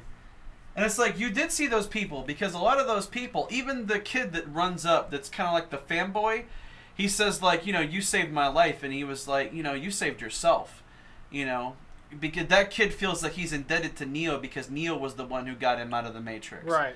That's why he wants to serve on the Nebuchadnezzar, because he's like, next year I'll be of age and I'll be able to serve on a ship, and I've made my mind up. I want to serve on the Nebuchadnezzar. And, Neo doesn't really know how to deal with all this because he's just some regular-ass dude. He doesn't want a celebrity status. He just wants to help people. Yeah, but that's the thing. Neo, at this level, is just like Keanu Reeves. At a real level. At a realistic level, that's how Keanu is. He freed us from the Matrix. Right. He freed us from the lizard people and the Illuminati, and we've been fighting them ever since. Right. Although now that we have Nicki Minaj, things might change. Mm-hmm. With Elon Musk's money. But anyway. But I just think that it says like the writers completely ignored this. No, they show you what life in Zion is like, especially the life that Neo has when he's not in the Matrix. When he's not in the Matrix and he can't like fly and shit like that, when he's just a regular normal dude in real life, he's treated as a messiah, and he doesn't know how to deal with all this because he's kind of like, I am really new to this, Yeah, I do not want to be God. Right, yeah. So, number 4, and this one's a small piece, so I figured we would talk about this That's what she said. a little bit. It's a small piece. It's like a Vienna sausage, It's like a Vienna sausage, I need more like a kielbasa, But anyway, number 4. CGI used far too often to smooth over gaps in bullet time photography. The least trained eye easily spots Gumby-like cartoon drawing stretching across the screen. I don't think he's ever seen Gumby. Yeah, Gumby is fucking claymation. Have you ever seen Gumby take a pole and beat the fuck out of like 80 Agent Smiths? I don't think I've seen that, but I would like to. Yeah. Also, Neo could be really good as like at using a stripper pole, because look at how he uses that fucking thing. Keanu, get on that pole, baby. Get on that pole. All right, everybody, coming up to the stage, we have Keanu. Keanu, it is actually Keanu Reeves. Get your paper ready, guys. I'm gonna spit my beer out. Oh god. Because you sound like a strip club DJ when you do that. You Right. really do. Yeah, what you guys don't know is after I leave here and I do that, after I He do goes the... to a strip club and DJs. All right, everybody, coming up to the stage, we've got Mercedes. Throw them dollars, guys. Yeah. Yeah. That sounds accurate. I do know her Mercedes, and she is smoking hot. So. She is. But I think the thing is that people... What is it that people hate about CG? People hate CGI. I need real life spaceships. You gotta build a real spaceship, go into outer space, actually fight aliens, and then it'll be a good movie. Right. I need you to clone Hugo Weaving 5 million times. Because that's real. Because It's then like- we can actually have real Hugo Weavings fighting a real Keanu and all this kind of stuff. It's like, you cannot make a movie like this without computer-generated effects. There's no fucking way. But people are obsessed with it. When you watch a movie, Steve, do you think to yourself like, oh, that's a really bad CG shot? Like, if you're really trying to super critique the movie, you might point that out. But when you're watching the movie to watch it, do you ever think about like, oh, well, that was a really crappy made effect? No, I'm usually when I watch something, I try to figure out how the plot's moving along and why certain people are there. Right. Like just for instance, and not to hate on it at all, but like when I watch the Justice League, I'm like, okay, cool. Okay, why is that the villain? Why is Batman there? He's basically useless. But it's stuff like that, like plot progression is more important to me than what the movie looks like Yeah. or what's going like. if you have a good reason for how the plot's going or the story's being told, then I don't care what it looks like or who's there. You just need to tell me the story, because, you know, the story is what's important in movies. It's what's important in books. It's what's important in all of literature or in any art. You know, you always have those people that talk about, you know, paintings and stuff like that, and they're like, this tells this story and this tells that story. And movies are the exact same way. It really is. And The Matrix tells a story. It tells a story from beginning to end, and it doesn't stop, and that's perfect. Right. But these jackasses would watch the same Justice League movie and think they didn't animate Superman's cape correctly. Yeah, it's like, why didn't it like flop this way? Like in the comic books, you know, it always blew to the left, and on this scene it's blowing to the right. It's like, you know, wind does change directions. Right. But anyway. But people do that all the time. They're sit there and they're gonna nitpick about like, oh, it looks fake when Neo is fighting Smith because he's fighting all these Smiths. You cannot build that shit unless you build it in the computer. You can't. Do you expect Hugo Weaving to like do like each point place acting, and then film all that and No. add it into one clip, and then have Keanu Reeves be in a totally different clip and just be fighting air? Right. And then they add him into that?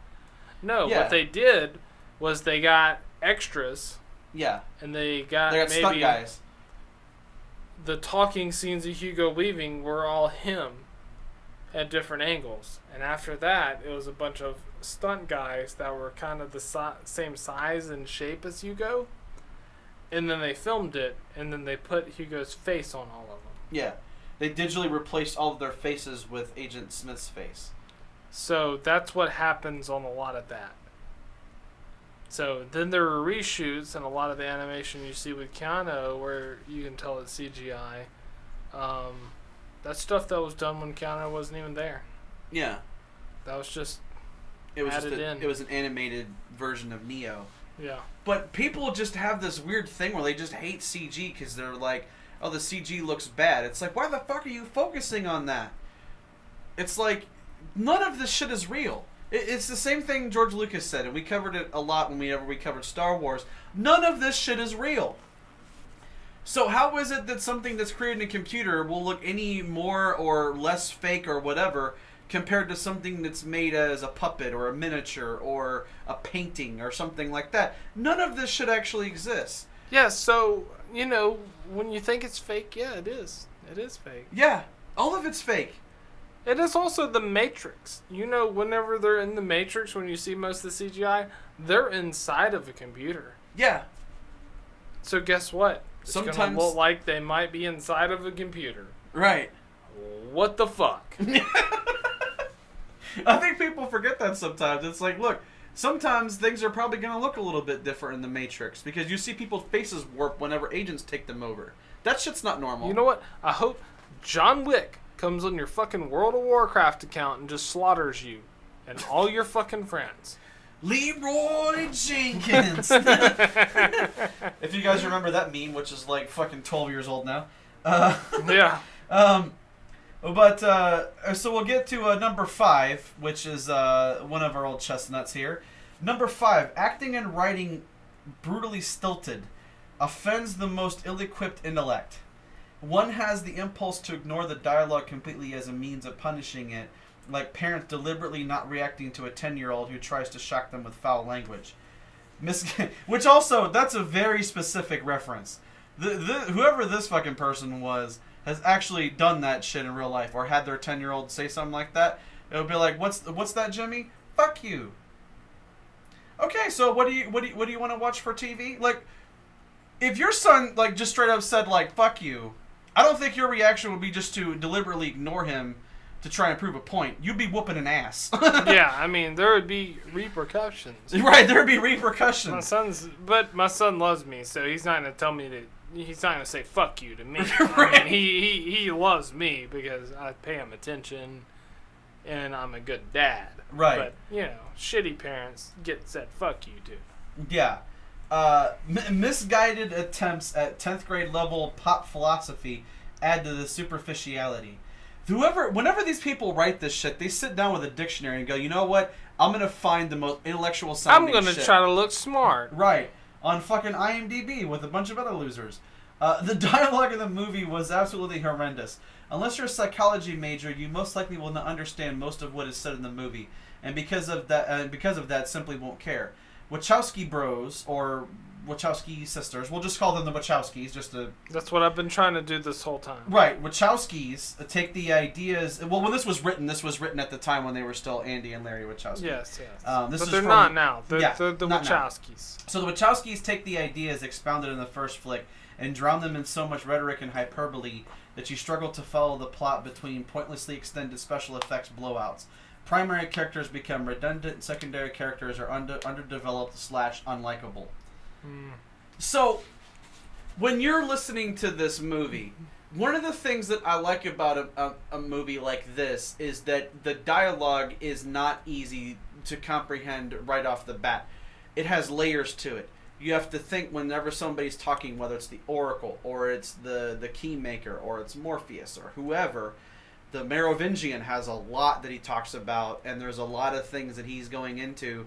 And even the Architect, which we'll get to more towards the end, because that's more at the end of the movie. Right. I have some stuff about the Architect later, so don't worry, we'll get into that. Whenever these characters are talking, I like how the Wachowskis put the intellectual stuff in this, because they want their movie to not just be some dumb movie that you can just gloss over in a couple of hours and then you never think of it again. Well, you know how much I hate, like, cheesy addition and dialogue. Right. Like, that's actually one of the things that I kind of dislike about any movie. Like, I might even like the movie, but like I was saying, like Wonder Woman, for instance, the little dialogue that she has towards the end of the movie, I'm just like, that ruined that ending for me, because it's like, it's all in slow motion and it's all like this cheesy lining stuff, whenever it would have been way better if she would have just like brutally beat his ass. And I just thought it was like it was such a pro-woman movie, and then they gave it like the most girly ending. Right. And I was like, that was like the most anti-Wonder Woman thing you could have done. When she was like, because it's about love or whatever, and I'm like, no, you're fighting Ares.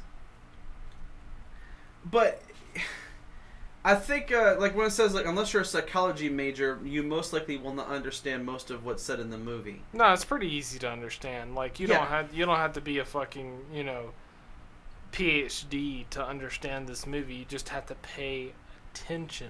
Right. Because they explain this movie very well during the first movie, second movie, and third movie. Yeah. All you have to do is watch it and be like, okay, well, they told me this, and they told me this, and they told me this. You're just not like, oh, what the fuck's going on now? I was playing Snake on my Nokia. By the way, who fucking still has just a regular ass Nokia? Like, nobody has that shit anymore. Man, that reference is probably pretty old for most people. Right? Yeah, for real. If you're a millennial, you're probably not gonna understand that, because you're like, I hate you guys. What the fuck is a snake and a Nokia? Right. You guys are racist. I'm going on Twitter. Right. Yeah, go ahead, keyboard warrior. See how far it gets you. Yeah, I don't give a fuck. But because we're beyond your hate, we don't give a fuck. Yeah. We have 0 fucks to give. I'll go ahead and publicly announce we will not apologize for anything we say, and you can all go fuck yourselves if you don't like this shit.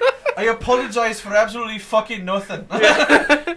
To take a quote from Conor McGregor, because we're both part Irish. Steve is more Irish than I am, but we both have the ability to not give a fuck about anything that we do. We decided whenever we were doing this show that if people would get offended by it, we're not going to apologize. We're not going to banter for your likes or your listens. We're not going to do any of that.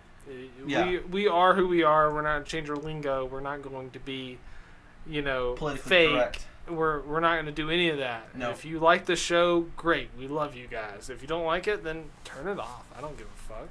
Right. Yeah, I mean, you don't have to listen to this if you don't want to. But for those of you who are still positive and you're still here, we'll keep going. So yeah, we want positive people that want to listen to stuff and are very open-minded. Negative people, you're not going to like anything anyway, so why are we trying to like you? right. Because if you look at our logo, it says no haters allowed. Yeah, you just want your own attention on your own. That's why you try to be social justice warriors in the first place. You're like, oh yeah, that was a tragedy, but this guy said this, so look at me, look at me. You're not warriors, you're just attention whores. Right. Just a bunch of LeBron Jameses. Yep, Anyway. exactly. We phrased it, tagged it, trademarked it. Actually, LeBron, you can't even use your own name anymore. We trademarked it. Right. It's called LeBroning. That's LeBroning. Acting like a bitch boy and eating orange slices. Orange slices because you're cramping in fucking games. Because you're cramping. No, you're not cramping because you play so many minutes. We know why you're cramping. Anyway, Yes, you a bitch. Yes, you a bitch. But no, numbers. Yeah, if you guys have listened to me so far, you know that I'm a Bulls fan. So you know. Yeah. We don't like doubles. So to get to the next point, we are at number 6. Okay. So here we go. Oh damn, my chair's all fucked up. This chair, the Matrix, you know. Fucking Matrix glitched and fucked my chair up. Okay. Illuminati, lizard people, So, LeBron James. Yeah, LeBron's like, revenge, bitch. No. Revenge, bitch, I fucked your chair up. I shook up. it a little out of place. Yeah. I messed up your hair. What you gonna do about that? So it's number 6. Nothing short of fury is generated by what sloppy writing did to Agent Smith, now a renegade evil hippie bot on a soul search, seeking revenge for reasons frighteningly lacking depth. Agent Smith, for as badass as he was in the first movie, seemed to get all religious and preachy. The Oracle, now trivialized by meandering, contrived Oracle speak, reduced to a pseudo-smarmy program, a side act as opposed to a pithy element she was. These two key characters are robbed of their sovereignty and depth. Oh, man. I mean, What the hell even is this? it's Post Malone. Is this Post Malone? I don't listen to Post Malone. I have no fucking clue what this is. But this is very, very confusing about what he's talking about. Because none of that's true. Like, that's just like a bunch of gibberish. Like that he's all religious and preachy now? He's not. He's definitely not. I mean, if Hugo Weaving had a church, sure, I'd go to it just to listen to him talk for an hour. Right, just to hear him talk. Yeah, because Hugo Weaving's one of those guys that you could just literally listen to. I mean, have you ever seen V for Vendetta? You know that V scene where he says like 90 words that start with a V in like a sentence, and it's like, how did you learn that? I mean, I know they all did like rehearse lines, but literally, I mean, honestly, how the fuck did he do that? He's just talented, that's how. Exactly. So you're telling me a guy as talented as Hugo Weaving, I mean, he fucking played all right. Right. And you're going to tell me that he is a little preachy in this? No, I mean, I think what it is that sometimes people, they mistake some of the stuff that goes on in these movies as being like too preachy or... I thought he was intimidating. Yeah, if anything, he would probably be intimidating because you don't really know what he's up to, and he's kind of like a virus now for real because he actually can corrupt people into copies of himself. Yeah, he's the virus. Because he's infecting the Matrix, and eventually he infects the Matrix so badly that everybody becomes Smith. You know, what you see in like part 3, because in part 3 there's not really regular humans anymore. It's just Neo versus a fucking army of Siths. Or of Smiths. Oh, sis, that would have been awesome too. Let's get Keanu Reeves in Star Wars. Let's hope that's what Rian Johnson's Star Wars is. Keanu Reeves as a fucking Jedi. Right. Or a Sith. Or Sith. Right. And that's it. But, yeah. Am I right? Will we all watch that? Will we even care if that's tied into the originals? If they put Keanu in it? Email us at beyondthehate@yahoo.com, because y'all know my previous opinion. If you listen to our other shows, I'm like, they shouldn't do anymore. But if you got Keanu, I'm totally on board. Right. Yeah. Keanu, Andrew Garfield, Emma Stone. Let's do it. Yeah. Yeah. There you go. Zoe Saldana. Yeah, and Zoe Saldana. That would definitely be. Yeah, that would be a ticket buy for me for sure. Nicki Minaj. And Nicki Minaj. Yes. And Rihanna while we're at it. But anyway. No, Rihanna. I can't do that. Well, I agree to disagree. No, Rihanna, because she can't act. She can't act. Nicki can act a little. Nikki Rihanna can act a can't little act. bit, yeah. But anyway. Because she tried. We all seen Rihanna try. Right. Let's get Oprah. What, so we can make a bomb like Wrinkle in Time? Oh. Holy shit. But let's get Chris Pine. Right. Let's get Chris Pine to do everything. But And Hemsworth and Evans. Let's get all the Chris's, Pratt also, and just put them all in Star Wars. Right. That's my idea. Let's get all the Chris's, put them all in Star Wars. It's called Chris Wars. Chris Wars. Yeah, all the Chris's are great. Let's get Pine, Pratt, Hemsworth, and Evans.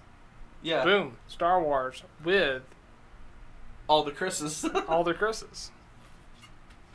And then Adam Devine. Anyway. Adam Devine, he'd be the main character, obviously. Right. Obviously. But back to talking about Smith. So Right. I think we're getting too distracted. Damn it, we're not this ADHD. Okay. I mean, but, speak for yourself. Right.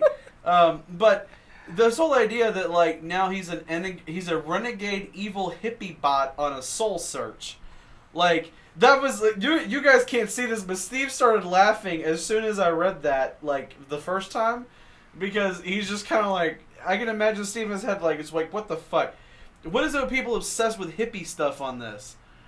That there's Why do so many people hate hippies still? I don't understand. They're like the most peaceful people. It's like, you know what? Fuck Buddhists. I want to kill all the. They need to be eradicated. Why are they so peaceful? They're too nice. Why do they love everybody? It's like everyone on IMDb from like New York. Yeah. No, they're all from Philly. I'm pretty sure. Yeah, they're all from Philly. Hey, Gandhi, go fuck yourself. Go fuck all that pizza and all that shit you talking about. Yeah. I mean, why do you think something like It's Always Sunny in Philadelphia exists? Because people are just cynical assholes.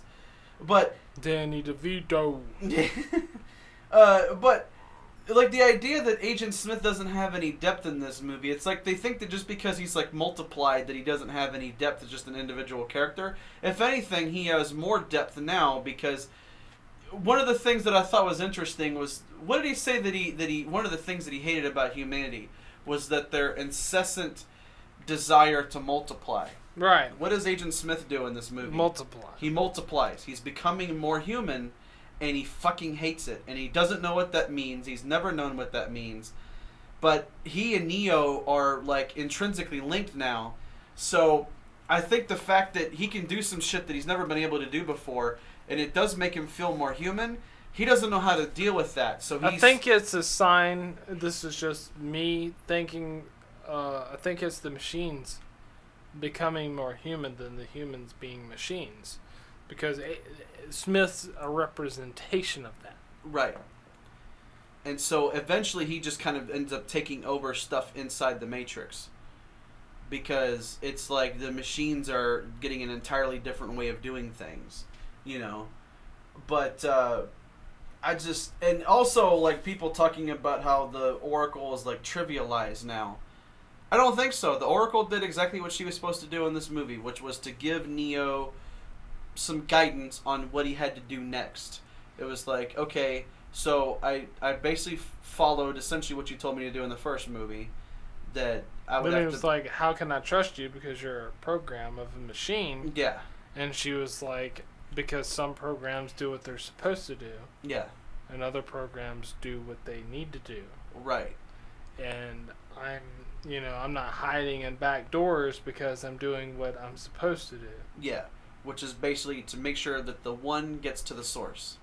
Yeah, so she's a renegade program created by the machines that's hiding to help the humans. So not what this is Drop some science on motherfucker, Steve. well, it's not just science. It's something that the Wachowskis dropped in there about basically American history. Not everyone was on the bad side. Some people are on the good side. Yep. Maybe they had to pretend to be on the bad side, but they were on the good side. Like, that's what the Oracle is, basically. She was someone that had the power to do something to help the humans, even though she was a creation of the machines. So she basically takes her knowledge and she flees and she helps the humans. And she was actually one of the, the Oracle, she's one of the people that first unplugged the humans. If you listen to Morpheus talk in the first one. So, they can't unplug themselves. Yeah. So someone had to lead them there, and it was most likely the Oracle. Yeah. That's why she's treated with such respect amongst everybody in Zion. Well, amongst the regular people. The military doesn't really care because a lot of them don't really give a shit about prophecies and, and all this kind of stuff. But the Oracle is very important because she is supposed to sort of She's not a person. She is a program. Yeah. But she's a even program. Neo says, like, you're a program. How right? can I trust you? Yeah. And she's like, basically she's like, you can't. You can't necessarily. But you have a path. You can take this path or you can take that path. It's always been up to you. Right. And that's, I think, part of it is I think some people feel like if they're not paying attention, they feel like they watered down the Oracle. But her role in this movie is exactly the same as it was in the first movie. She's not really any different. Very path-based. Like, he is the one, but he has to choose to be the one. Mm-hmm. No one can choose it for him. No one can, you have to decide if Morpheus lives or dies. And he's like, no, I don't. Yeah. I don't have to choose that. And he was right. And then he was like, well, you were wrong. And she's like, no, I wasn't. Yeah. I'm the one that told you he could die. And you saved him. Right. She's the one that made him the one. Because she gave him, she gave him this thing in his head where he thought that he had to choose. But realistically, if he was the one, he didn't have to choose. Right. He could save him. She did that on purpose. Because she knew if she was like, well, you don't have to choose between anything, you're the one. See you later. He wouldn't have been the one. Right. But because she told him, like, sorry, kid, you're not it. And and she was like, so I can tell you the truth that you've known the whole time, that I'm not the one. Exactly. She was like, you're not the one, kid.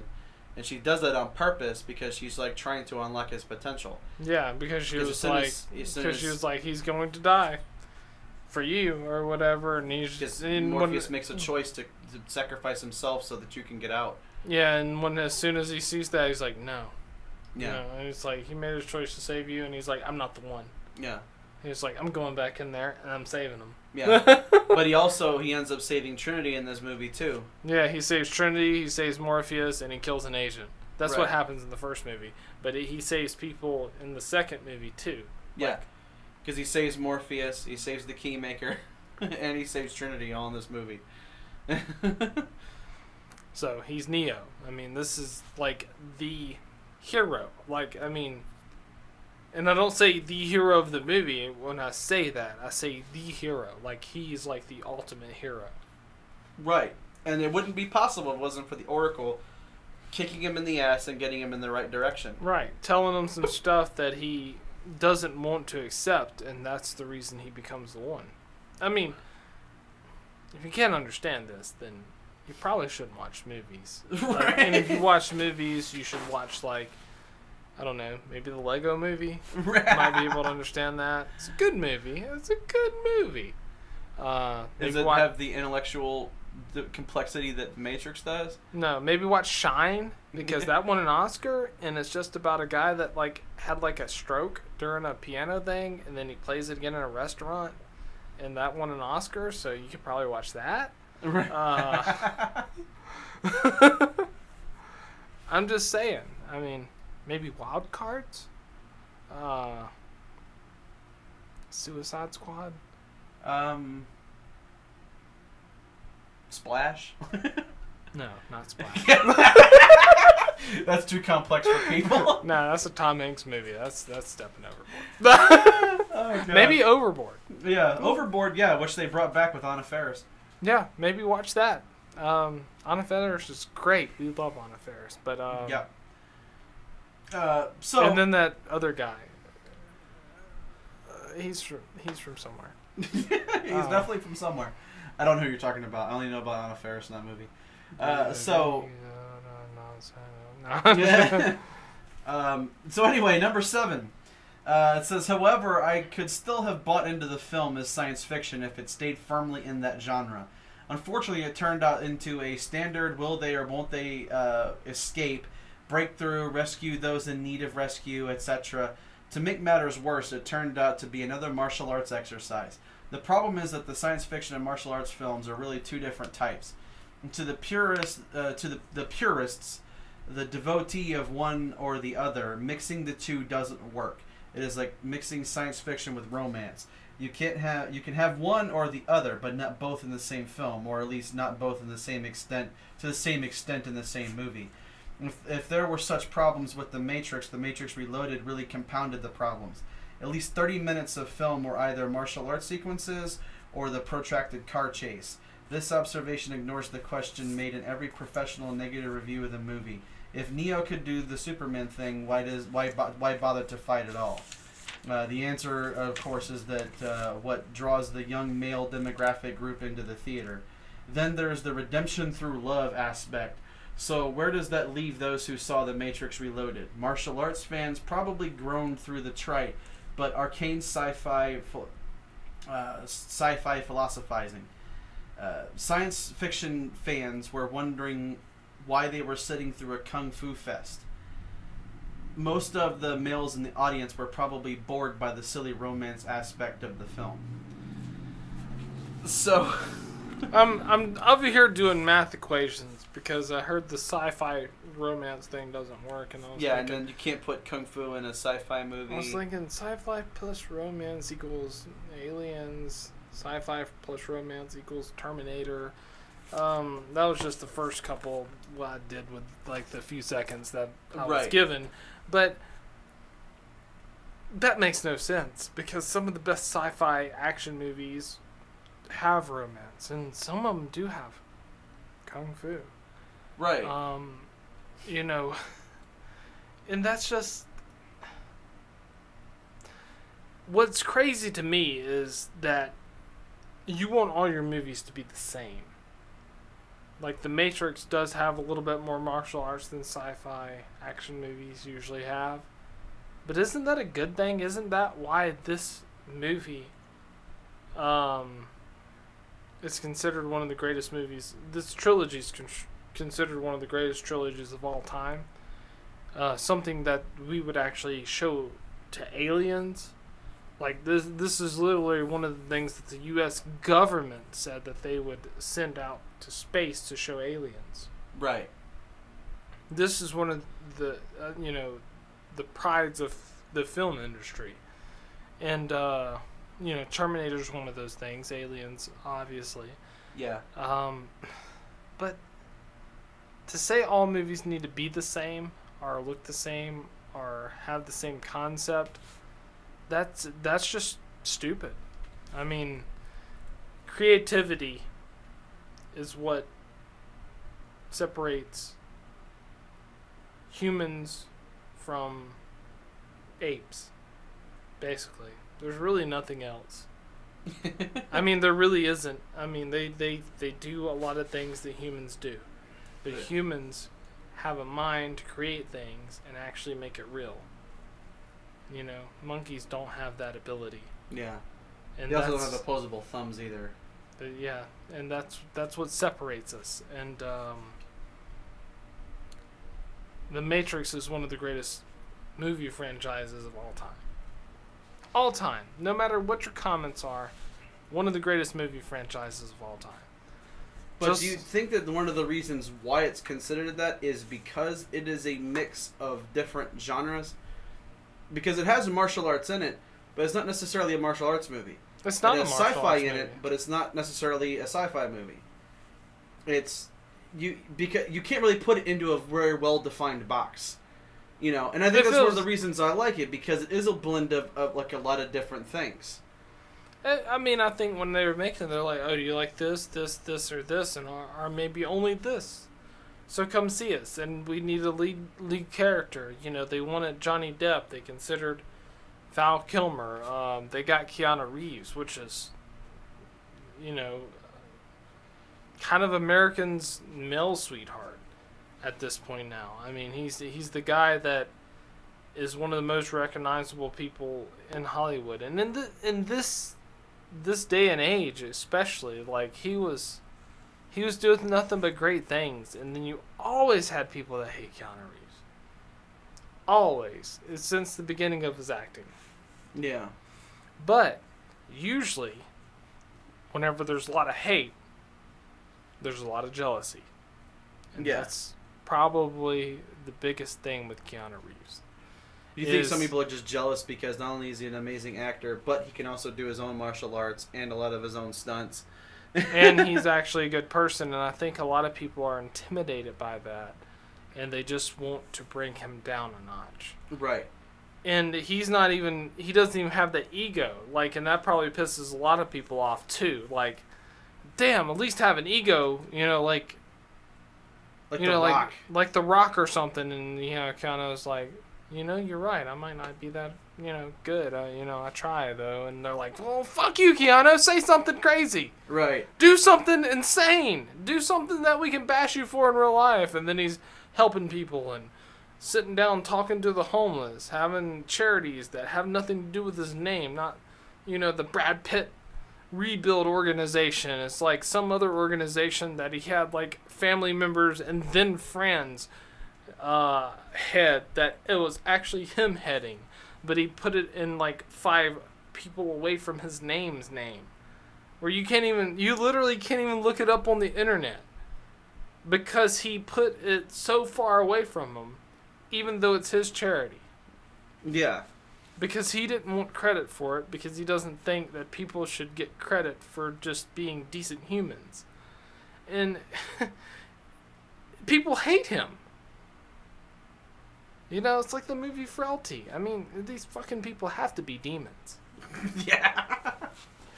But when you think about the idea that you cannot put romance in a sci-fi movie and it makes sense, like you dropped the Terminator in there, Mhm. that entire story is about love. The reason that That's Kyle a romance Reese, story. yeah, the reason that Kyle Reese goes back to try and save Sarah from the Terminator is because he loves her. He's never met her. He only knows of Sarah from John Connor and how he spoke about her, and he has one picture of what she looks like for reference, so he knows basically who he's looking for, and that's it.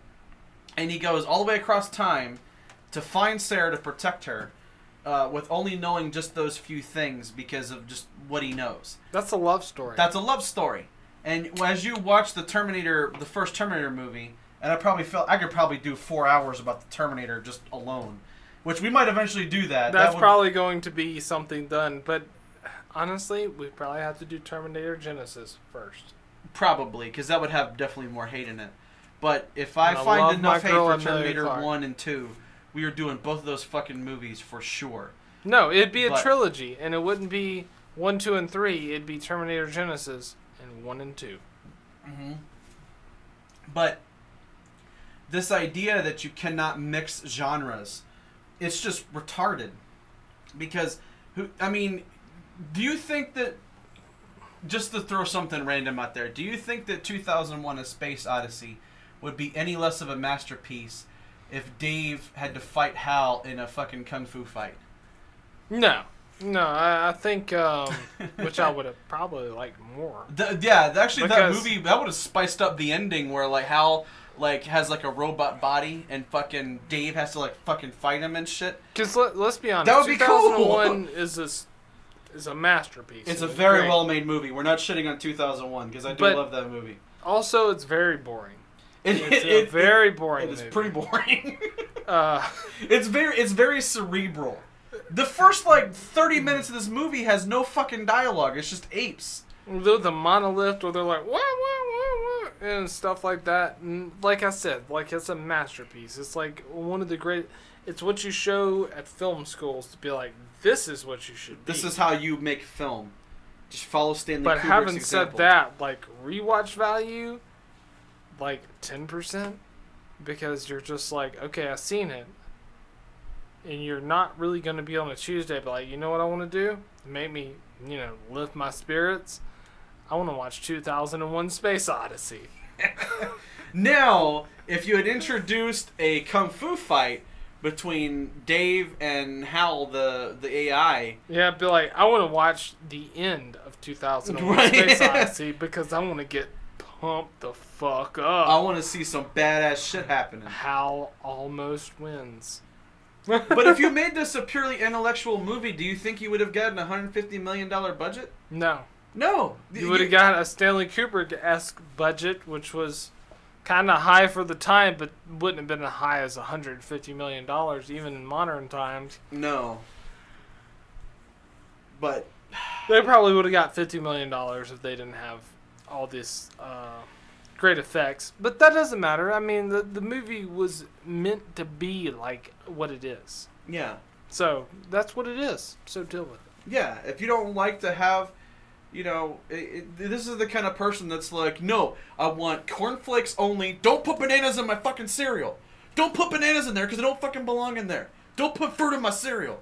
It's these kind of people that they don't like to experiment. They don't like to try different shit. They like to go with exactly the plain Jane shit they've always used. I gotta brush my teeth. It's actually exactly 33 strokes. And I'm watching, fucking West Wing. Every day. Forever. So then we get to... That would be horrible. That would be horrible. Because after you get past season 3, like, you just, like, fucking burn the show down. Like, it's over with. I haven't watched it. So I've you never would watched know. it. I was just fucking Oh, okay. guessing. I thought maybe you knew what you were talking about, but No, in reality, Steve never watched that shit. I made that shit up. Like, Right. But just email me and tell me if I'm accurate. Because I feel like I am. After season 3, it probably went to shit. It probably went to shit. Like, I could almost guess that just based off the faces. Right. So, number 8. Twins are pubescently extravagant pubescently extravagant disco albino Casper the Ghost punching bags. And this was probably the nicest version that I found of the hate for the Ghost Twins. Oh my god. The freeway chase scene is among the most drawn-out sequences, leaves one addled, apathetic. The oh-so-popular cliché of the frog, a.k.a. Frenchman, talking with his je ne sais quoi, if I actually said that right. I think I said that right. Je ne sais quoi. Dumb accent, who wastes his fortune... Dumb accent? That's actually a real accent. That's his actual accent. Because so of, you racist. Because of liaison d'amour, which is, if I understand French, that means like an affair, basically, like a quick affair, which is basically what he does with that. Yeah, he's cheating. With that lady, yeah, that he served the chocolate cake He's to. cheating on Monica Bellucci. Yeah, that's so retarded. So who would fuck would do that? Following this and unwanted funny is the fight. Well, that's really badly worded. Following this, also unwanted funny scene is the fight between Neo and the sinister followers of the Frog, since it takes place in an Errol Flynn-like entraière. I'm not exactly sure. They try to use a lot of French words in this. I think they're not even spelling the French words right there. I looked that up. I actually copied that and I put that into Google, and Google was like, that's not a word. That's not a word. There's a word that's kind of like it that's spelled with an A. But anyway, I think what they meant to say, Errol Flynn-like style, maybe? Luckily featuring a lot of medieval weapons for decoration. For Neo posing with the hellebarde, just add 2 stairs and a lot of statues for being destructed, thrown over evil guys and the like, and you get 5 more senseless, boring minutes of this junk. So, people in the comments, when I was going through there, fucking hate the Ghost Twins. And I was like, me and Steve, I remember we watched this shit in the theaters because we watched this movie and Oh yeah. like the ending of this movie, we're like, what the fuck? Why do you end it right there? But when we saw the Ghost Twins, we both were like, the fucking Ghost Twins are badass. Yeah, we're Those like, dudes are no those bullshit. guys are fucking awesome. Because they can fucking disappear and they can reappear and like that kind of shit. They can just they can become corporeal and you can just they can just pass through objects and then like yeah, they're actually based kind of off jellyfish. Is that why they have like the Yeah. dreadlock tentacle type things? I I thought they kind of were like an allusion to the Squiddies, to the Sentinels. Because of the dreads and the Squiddies have arms. That or- actually makes more sense, but no, that's not what they based them off from. But what you just said probably would, but yeah, that's actually makes more sense. But I think That that's they were just kind a of like coincidence. hunters like the Sentinels. That's what I thought. I thought maybe they were like an alternate version of the Sentinels that always track them in real life because they have squid-like tentacle arms. Yeah, And these guys have, like, whenever they become ghost form, they have kind of like squid-like tentacle things that pop out of their head. I think you thought about this more than they did. because Right. They basically said that they were based off jellyfish. Oh, okay. But what you just said actually makes more sense. Maybe. So we'll go with what John said, and we will give that to the Chowskis. Yeah. So, if you That's guys ever a- want to re-release this movie with John's ideas, Yeah, that's a present. We'll come on do audio commentary. yeah, we'll do an audio commentary track for you guys. We give no fuck about that.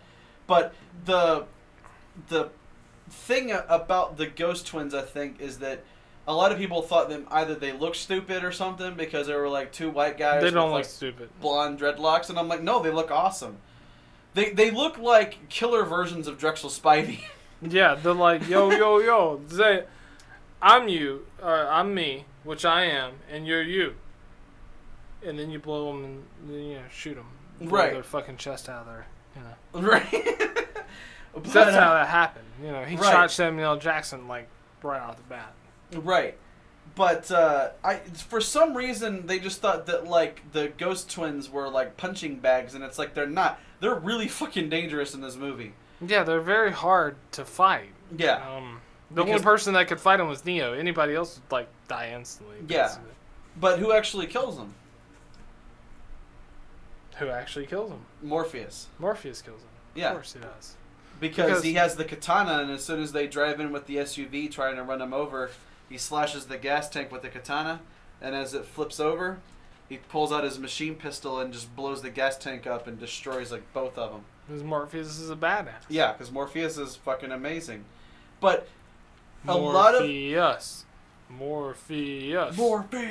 No. I think if they made a prequel to, The Matrix and had somebody play Morpheus, I think it'd probably be Common.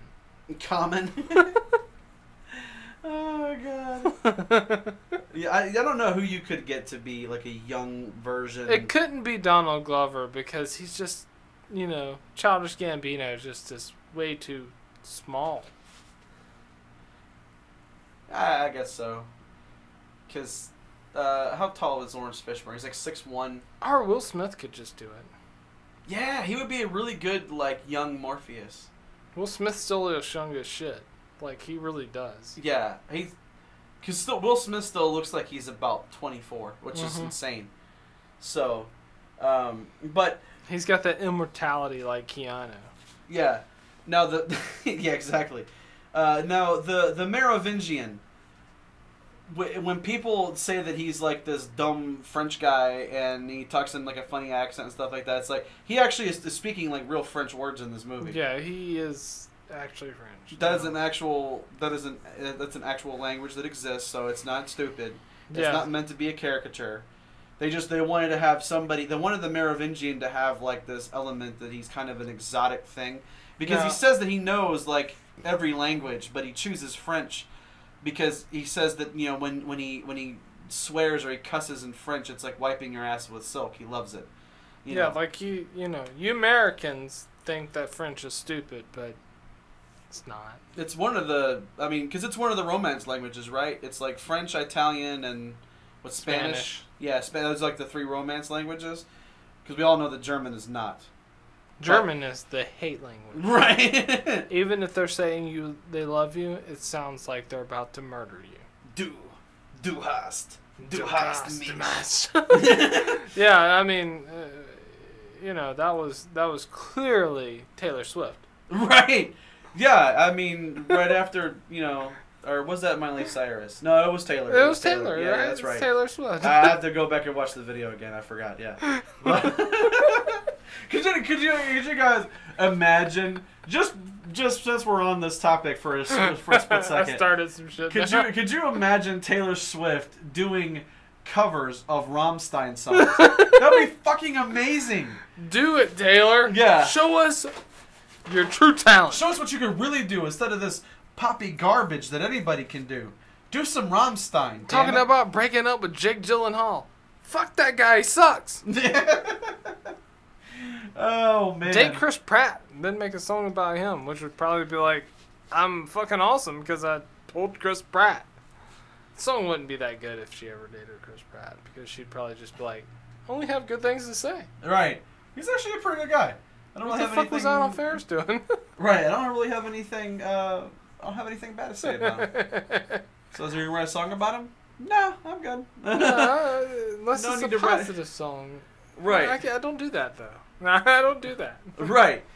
But so the whole point that they're making that like it's kind of like an Errol Flynn sequence when he's fighting the vampires, which because a lot of people probably don't get that, but that's exactly what the fuck the Merovingians guys are. They're vampires. I Yeah. mean, the movie that they're fucking watching on the TV is this vampire movie. Yeah, I mean it's basically like Dracula coming at him. Right. But that was one of the things that the Oracle said was that there's programs inside the Matrix that are needing to be deleted and they end up kind of going into like exile. And what does she say that those are? Like vampires, werewolves, demons, witches, stuff like that. And in this movie we see two ghosts, we see vampires, and I don't know, do we see a werewolf or something that could be considered a werewolf? Maybe Smith. Smith, maybe? I don't know. But they have elements like that because I put that together as soon as I saw that he was surrounded by these guys that are like rogue programs, because that's essentially what the Ghost Twins are. They're kind of like I don't know exactly what the Ghost Twins are supposed to be necessarily, but they're kind of like the Merovingians, like top like goons, like they're the top like assassins that work for him. And Those were real twins. are they actual twins? Okay, Mhm. I was gonna ask that question. Like they just find two guys that just look really similar. No, they're actual twins. They're actual twins. Okay, that would make sense. But one of the things that I thought when I watched the Ghost Twins was I was like, are they supposed to be Gemini? Because Gemini's the twins. Are they supposed Did to be they have elusive? different personalities? No, they're kind They're of the not same. Geminis then, Okay. because us Geminis. Steve's a Gemini. That's Um, kind of why I dropped it in there because that was a little softball for him to talk about his star sign. We invented the bipolar disorder. Right. Are you bragging about that? Yes, because we can be super nice, but then we can also be very, very nice. Yeah. I'm just kidding. That's not the No, truth. they can be nice or they can be assholes. Yeah, So- that's true. And I have a wife that's a Gemini, and I have a sister-in-law that's a Gemini.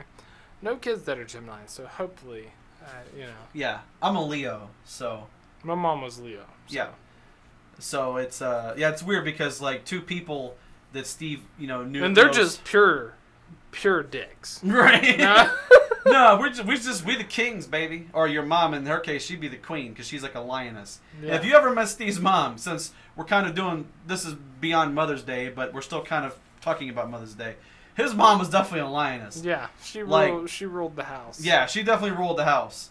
More so than Steve's dad, who is a piece of shit. Yeah. When we get to Father's Day, our Father's Day episode is going to be fun because it's going to be a giant fuck you to both of our dads. Yeah, but I'm a dad and my brother's dad, so there will also be some props. Right.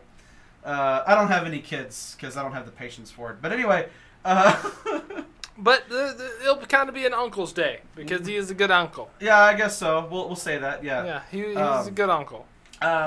So let's talk about the architect, Let's talk about him who should have been Sean Connery. Sean Connery. Oh man, Sean would have been the guy who plays the architect is really good, but Sean Connery would have fucking Sean been Connery like would have 10,000 nailed the times fuck better out of that than man.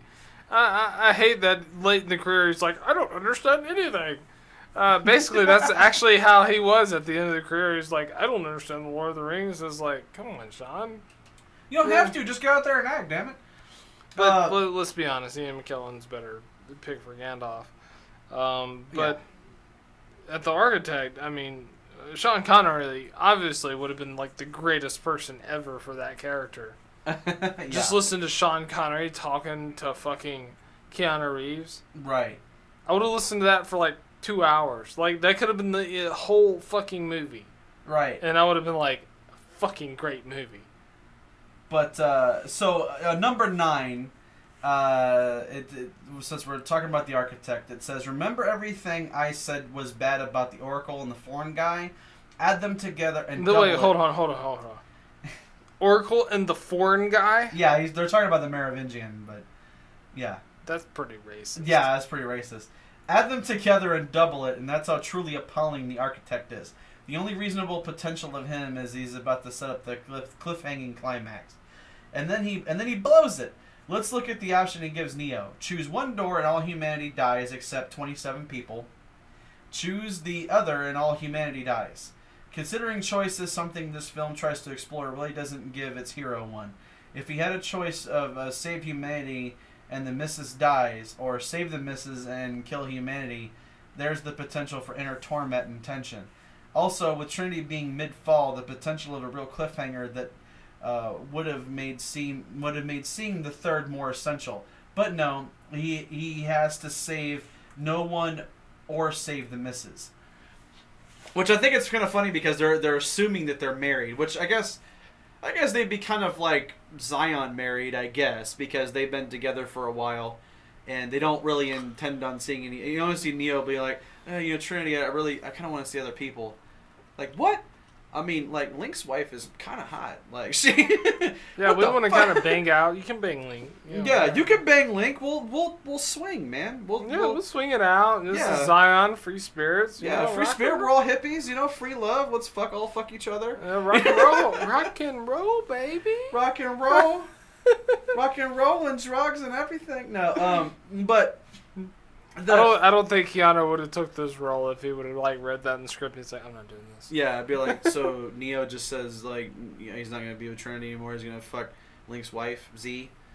I'm not doing this. Yeah, I'm not doing this. It's like nothing against her because she's amazingly gorgeous and she's an incredible actress. This isn't who Neo is. But Neo wouldn't do this. He wouldn't betray Trinity like that. I'm out. He would be. You can basically get anyone else. I mean, fucking, what was that, 2003? Yeah. Tom Cruise will do it. Yeah, there we go. But this whole idea that, when he gets to the Architect and the Architect tells him, okay, there's already been 6 versions of you, right? There's been a 1 in each generation, and they don't necessarily count each build of the Matrix generally, but they do know how many 1s they've had.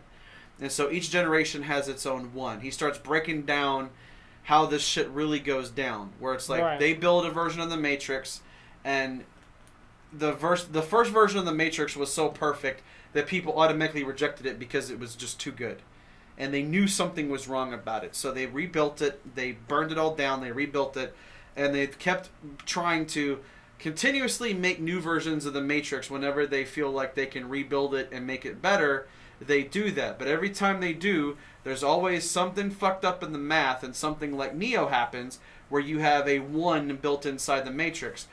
Every single time that this choice has been given to previous 1s, they have taken the deal. They've taken it where it's okay, on the one hand, you can basically say, fuck everything in Zion, I'm going to go save Trinity. Or you can go in the other door, and basically you're going to take some people from Zion, a certain number of people, and you're going to repopulate humanity with these people, and we're going to start over again, and we're just going to build a new version of the Matrix. Neo basically gives him a giant middle finger, much in the same way he did in the first movie when Smith told him what to do. And it's how about you go fuck yourself. Yeah. And give me my phone call. Right.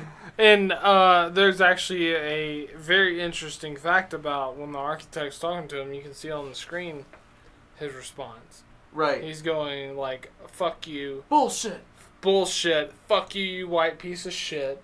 Yeah. Fuck you. I'm not doing this. I'm not a part of your system. I threw it on the ground." No, Right. that's not. He doesn't say that. That one wasn't added. That was in the Lonely Island cut. Yeah, that was Yeah. on the Lonely Island cut. That's Andy Samberg's version. Right. But what is basically saying, like, Neo, the actual Neo, the one, like, everything before him was a failed version of the one. He's just like, you know what, fuck you, I'm not choosing between this and this, I'm going to save it all, and then I'm going to destroy you. Yeah. And the thing that the architect feels is that he's like, the thing that's different about Neo is that on the previous versions of the one, they just decided that it was better for the greater good to go ahead and take the deal and rebuild Zion so they would get another opportunity. Because Neo is in love with Trinity, that overrides his sense of saving humanity. Because he's basically like, well, no, I'm going to save Trin, and then I'm going to save Zion, and fuck this entire system. That's what makes him the one, because he rebels against that system. And even the architect is basically like, nobody has ever taken the other decision. And because these movies are about choice, this is Neo making a choice, much in the same way that he was already out of the Matrix in the first movie, and they're like, going back in and trying to save Morpheus is suicide. And what does he basically think? No, fuck it. I'm going to go back in and save Morpheus. He's like, no, I'm not the one. He's not a die for nothing. I'm going to go in and save his ass. Yeah. Because he doesn't deserve to die. Right. Because everyone else is telling him to let him die in that movie. And he's like, no. Yeah. He's dying for nothing. I'm not the one. And then he becomes the one by saving Morpheus. Because of the decisions that he makes. And then in this, it's the same philosophy. They're like, you know, you have to save Trinity or you have to save the people of Zion. And he's like, you know what? Fuck you. I don't have to make a choice. I'll go save Trinity. I'll save Zion. And then you can go fuck yourself. Right. You can sit and spin. And that's exactly what he does. Yeah. And so a lot of people felt like the whole dialogue with the architect is just really boring and it kind of slows shit down at a point in the movie when they don't feel like it should slow down. But this is the second act of a 3-act play. It has to end on a bit of a cliffhanger. But he does save Trinity because he catches her right before she hits the car. The agent actually hits the car and fucking dies immediately. But he grabs Trinity and saves her and then proceeds to like... I mean, he touches her fucking soul because he's like in her fucking body. Yeah. He like enters her Matrix And we code. would like to all be in Carrie-Anne Moss. Right? Wouldn't we all like to touch Carrie-Anne Moss's soul? Watch Jessica Jones. Right? So he just reaches into like her Matrix code basically and just pulls the fucking bullet out and just throws it out of her body so that it's no longer lodged in her. He's like, well, that's bullshit. Yeah. Wake up. honey. Yeah, you're gonna fucking live. You're gonna, and he actually squeezes her heart to jumpstart her heart. Yeah. You know, and so it to a degree, it's him definitely paying her back for bringing him to life in the first movie. He's bigger than Jesus. Yeah, we're bigger than Jesus. Oh, that was controversial. Wasn't yeah. It? Oh shit. But did Jesus ever fight 80 Agent Smiths? No. Yeah. So wait, I mean, or did he? is Jesus Keanu Reeves? Maybe. Fuck. Mind twist. Mind blown. But they could have just been writing the Bible the whole time. But it's just, yeah. I think that a lot of times what happens in these movies is I think people, when they get to something like The Architect, their fucking brain shuts down. And they don't know how to do stuff. They don't know how to think anymore. And it's like, if you pay attention, it's pretty clear what's going on. Is it a weird section of the movie? Yeah, but you're getting a lot of explanations about some shit you didn't know already, you know? Okay, so, how many comments do we have left? We have 2, basically, yeah. We have 2. Yeah. Which one's the most interesting of the 2? Well, since we did talk about the climax a little bit, I guess number 10 is not super needed. I guess. Hold on, no. We're gonna read 10, but you're gonna read 10 to the Master of Puppets. Go. Okay. So. Okay, I'll just read it straight up with the Metallica going on. Go. Okay. The final climax of the movie is quite possibly the worst imaginable. That's what's hard. I'm not gonna do that. So basically, I'm just gonna sum it up. So they have 3 crews, and they're wondering why, if there's 3 crews, why is it that it takes 3 crews to do some shit that Trinity can do in 5 minutes? Steve is like fucking red as fuck right now. He's laughing so hard. It's like speed round. Okay, so I mean, Trinity's like the most badass, like fighter in all of it. But also, they did a lot of their work. Like that one crew did a lot of work before they were killed off by Bane. Right. Right? Not Batman's Bane, the Matrix Bane. Bane. Yeah, the Matrix Bane. And so when she gets there, she only has to finish what they started. Mm-hmm. So it would be feasible that they did the majority of the work already for the power grid, and then all she's trying to do is just finish what they were doing. That's why it doesn't take her that long, but she gets trapped with agents and has to shoot her way out. Right. So we basically explained that whole thing in like 2 minutes. 2 minutes. And they wrote an entire paragraph about that shit. Yeah. So that's why I was like, this is Master of Puppets time. Right. Speed round. Which was hilarious. I couldn't even hardly get through that. It would have been funny if I actually would have read the whole thing without stopping during that It's just song. too hilarious. We'll try it another time. Right. To see if we I can might do a be able segment to- through Master of Puppets like that without laughing and stopping. If I could actually get through an entire paragraph like that during Master of Puppets without breaking, then we have to take shots. I will bring alcohol to do shots with. Okay, so that's going to be a thing from here on out. At some point, if we're able to actually do that without breaking and I can get through the entire paragraph, we will take shots. Okay, that's a rule. You guys heard John. Right. That is a rule. So we'll get to number 11. So this, since we pretty much covered the whole movie, the actual plot and the story and everything. So 11. 11. And I didn't necessarily do 11 on purpose. It just kind of ended up that way. Stranger Things 11. But since we're talking about, the one, and this is the second movie, it kind of makes sense, I guess. Illuminati confirmed. So it says, Reloaded is an entirely different film from The Matrix.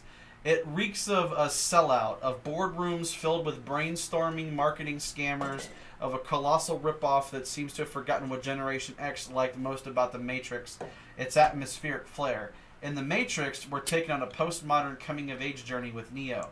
In Reloaded, it's not Neo, but CGI that's the focus of the film. Oh, okay. Yeah. So back to CGI. the old chestnut of CGI.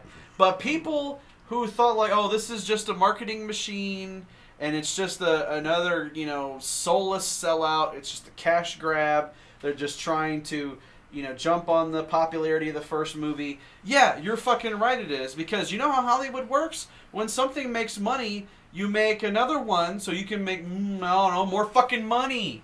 Yeah, it's a business. You don't want to run a business. I'm pretty sure while you're sitting in your mom's basement and she's paying your bills, you can say stuff like this. Mom! Meatloaf! Meatloaf, where's she at? Yeah. Like, where's the meatloaf, right? Right. Mom, pizza rolls! Yeah. Pizza rolls now. Let's go to a funeral and pick up some chicks. Right. If you don't know where that movie's from, sit in your basement. But right. That's fucking Wedding Crashers. If you don't know what the fuck that movie is, you're horrible. But anyway. Yeah, but I mean, it's one of those things where it's like, I mean, what the fuck's wrong with you? That could be its own segment. It's its own segments. Steven says, "What the fuck is wrong with you?" I mean, seriously, what's wrong with you? I mean, a lot of these things are to get you thinking, to get you enjoy or hate or get angry, sad. I mean, movies are about feeling something while you're watching them. Right. They're not about like, oh yeah, I watched it. Well, it was shit, and I hate it. I That was the best. Oh god, I can just imagine being like, it was shit. It was shit. I hated it because, you know, that one scene where, you know, the guy doesn't, like, hit him where he swings. It looked a little too slow, so bullshit movie. Yeah. You know. Calling bullshit fake. You know, it's Bruce Lee's garbage. yeah. Eventually, I'm going to look up and see if there's hate on Enter the Dragon. If there is, we are fucking doing that movie.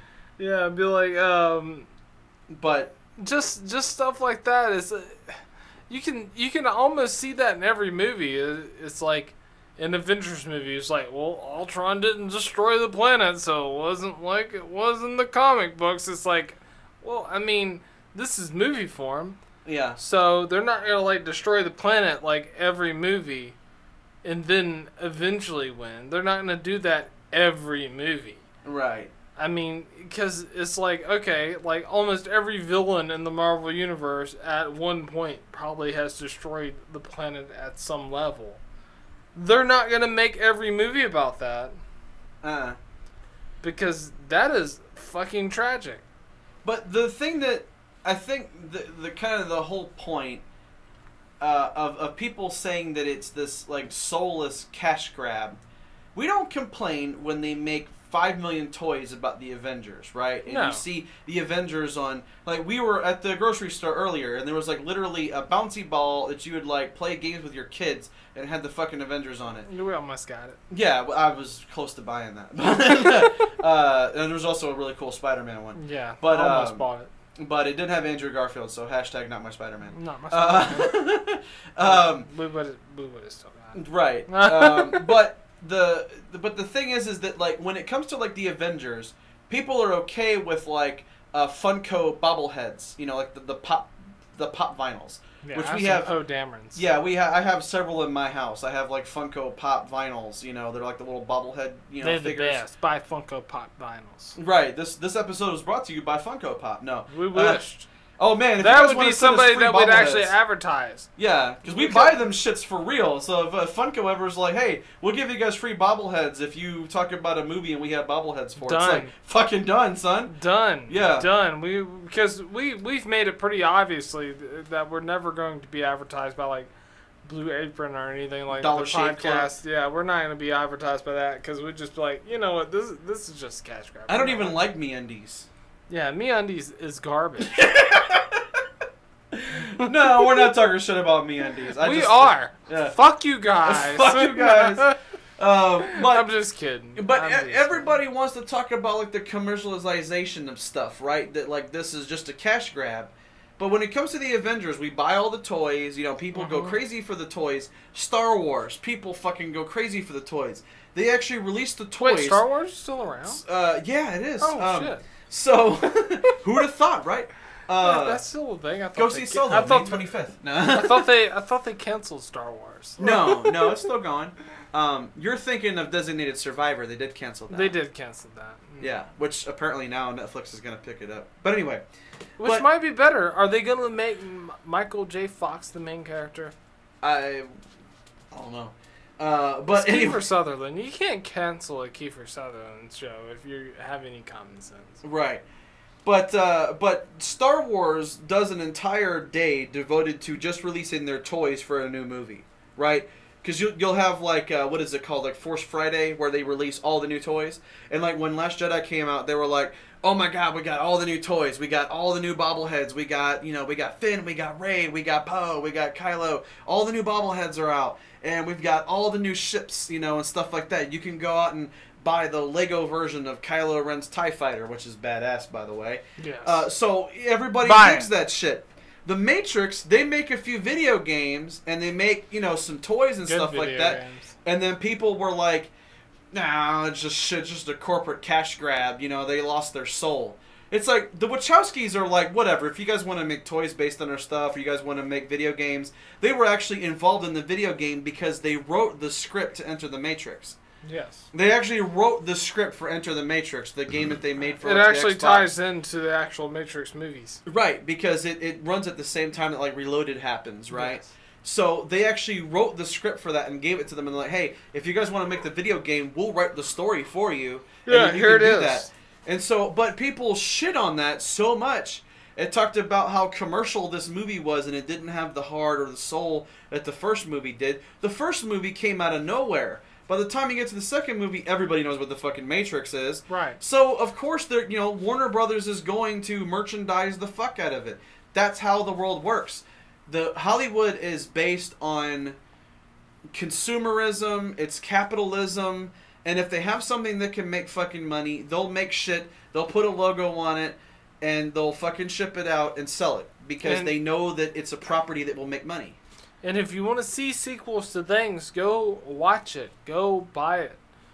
Go do whatever you want to do. I mean, Scarface doesn't deserve a remake because it didn't make anything at the box office, but it was fucking epic. Yeah. But they're doing it anyway because it was epic. Now, it'll probably make, a couple $100 million in the box office and be disappointing. Even though they have an amazing actor, I just cannot see that being remade. I'm not entirely sure how this relates, but you just want to go on a tangent about Scarface. It was in my head because he I'm just like, had to get that out, man. Diego Luna as Scarface, that does not seem Al Pacino-like. And I love Diego Luna, But okay, maybe I think I know what you were trying to say. Is that like sometimes they try to go for a cash grab for something that might not be a cash grab? that's exactly what I was trying to Okay, say. because I wasn't sure where the fuck you were going with that. I think these people knew what I was trying to say, and if you didn't know what I was trying to say, let's take a vote on this.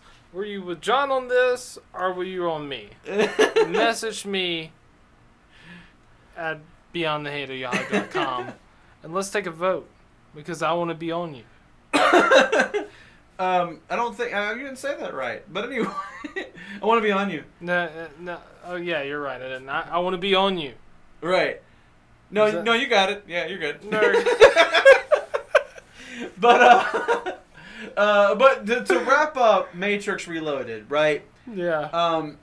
I think that the problem that I think people had with this movie is that everybody had so much expectations about what the second movie would be, and it would just add all this extra mythology, and then they gave them a lot of extra mythology and a lot of extra story, and they fucking rejected it.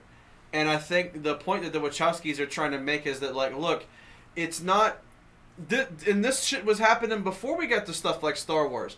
Because why didn't people like Star Wars Last Jedi? We did like 3 hours on that fucking movie. Yes. But why didn't people like it? Because it wasn't what they expected. Right. This is 2003, and there's movies coming out that they're not expecting. Yeah, it wasn't exactly how they predicted. They wanted Snoke to be someone. They wanted Rey to be someone. They wanted everyone to be related to somebody else, and then they weren't, and they're like, fuck this movie. Right. And it's like, we had the exact opposite reaction. Like, it's like, oh, Rey's nobody, cool, whatever. Cool, it wasn't predictable. It's like, Snoke's dead, sweet, Kylo's better anyway. We were tired of like even thinking about Snoke. We really were like, he died, we're like, cool, whatever. We don't give a fuck about Snoke anyway. We've barely ever seen him. Do you remember back in the day? If Hux would have got killed in this episode, I would have been like, explain yourself. Right. But he didn't. He's to me, he's still one of the main villains. Yeah, I mean, he's Ginger Hitler. Yeah, he is Ginger Hitler. He could actually still, in the next movie, be the main villain. Right. He could screw over Kylo in the First Order and take over the evil role. Maybe. You know, if they wanted to switch Kylo back to the light side, which I feel like he's maybe unredeemable at this point, but I mean, it's Adam Driver. He can pull up a lot in quite a few minutes. Right. So that's the versatility of getting somebody like Kylo. But this isn't about Star Wars. No. We'd spent like 3 hours talking about Last Jedi. But the thing that I think about this is that when the second Matrix was about to come out, when Reloaded was about to come out, do you remember us just sitting there thinking about like theories constantly about like, you know, well, what's Zion actually like, and you know, like that kind of stuff. No, I think we were didn't. just like, oh, Matrix is coming out. Let's go see it. Yeah, let's go see it because I want to find out more about how the fuck all this stuff works. I want to see Zion. I want to know what the fuck they're fighting for. You know, I want to see more about the machines. I want to learn more about how the Matrix works. And you get all that in this movie, and you're still not happy. It literally wasn't, probably years after this movie, we seen the entire trilogy in theaters, that people were like, oh, well, this does, you know, fuck this movie because this sucks now and stuff. And we're like, what? I remember somebody talking to me about like, yeah, you know, Reloaded was like okay because it had some good, you know, action stuff. But Revolutions was just totally shit. And I'm like, whoa, wait a minute, what? And then I found out that a lot of people hate Revolutions. So part 3 will probably have the most hate of any of them. Because Reloaded gets a good bit of hate. I found a lot of shit. Yeah, because Revolutions will probably have more. Yeah, I mean, we were literally, a lot of the stuff we're like, wait, what? You didn't like the Matrix movies? Like, because... Even when we were going to, like, the prequels, like, when we were going to high school and stuff like that, all those came out pretty back to back to back. And we always remember everyone loving them. Yeah. Like, in the media and everything. Like, we remember that. And it wasn't until we got older with it, and everyone was like, the prequels are shit. And I was like, everyone hated them. And I was like, wait, what? What are you talking about? Right. Everyone loved those motherfucking things. I mean, we loved them. What are you talking about? People hated them. And it wasn't until then, like, the social justice warriors just emerged out of the ground like some fucking mosquitoes. And it was like, wait, what? No, that's not what happened whenever we were coming up. People loved them. But they did the same thing to the Matrix that they did to Star Wars, and they just shot the fuck out of that movie to try to get people to hate it. They just shot holes all over it. And I think the problem is that for a lot of people, whenever they look at these trilogies, they have this idea that there's got to be bad parts of a trilogy. Right. You know? Because, like, when you see people talking about, like, the original trilogy of Star Wars, a lot of people say that they hate Return of the Jedi. Why? Because of some Ewoks? That's it? They're at the end. Right, what the fuck? The Ewoks are like... They do like a couple things. But that's the thing. It's like, you know, people are nitpicking the shit out of the Matrix Reloaded. Like, oh, I don't like the Merovingian because that guy's like so far up his ass he can see his, you know, he can see his own intestines. You're not supposed to like him. You're not supposed to like him. He's kind of a piece of shit. I mean, he basically has the Keymaker like pretty much like enslaved in his own place. You're supposed to, you do realize in movies you're supposed to like certain people and you're supposed to hate certain people. You're not supposed to like everybody. I feel like that's something that I should not have to explain. Not every character is going to be awesome. Some people are just pieces of shit. That's how the real world is. Yeah. Sometimes characters are going to be pieces of shit. Exactly. But, so, to kind of wrap up here, I guess, Reloaded, I think, got a lot of hate that it didn't deserve. Yes. But, when you get to Revolutions, it definitely got hate, and people, from what I've heard from people talking about how, hey, eventually we're going to cover the Matrix, and people were like, oh, I fucking hate how Revolutions ended. So we're gonna talk about all that stuff when we get to Revolution. So that'll be the next episode. Next week, we'll cover part 3. We'll finish the Matrix trilogy, and then you guys will have an overview of the entire thing, much in the same way we did the prequels. Because you really can't judge the Matrix unless you watch all 3 of them. If you watch them in like a vacuum and don't have the whole story, the whole thing doesn't necessarily make sense. But as a trilogy, it is fucking very well written, and to us, The Matrix is almost a trilogy that's on the epic level, like Star Wars, Lord of the Rings, stuff like that. Right. And so I have eaten an eagle egg, so we're about to get down to the nitty-gritty. So, this has been Beyond the Hate. I'm Steve. I'm John. Peace.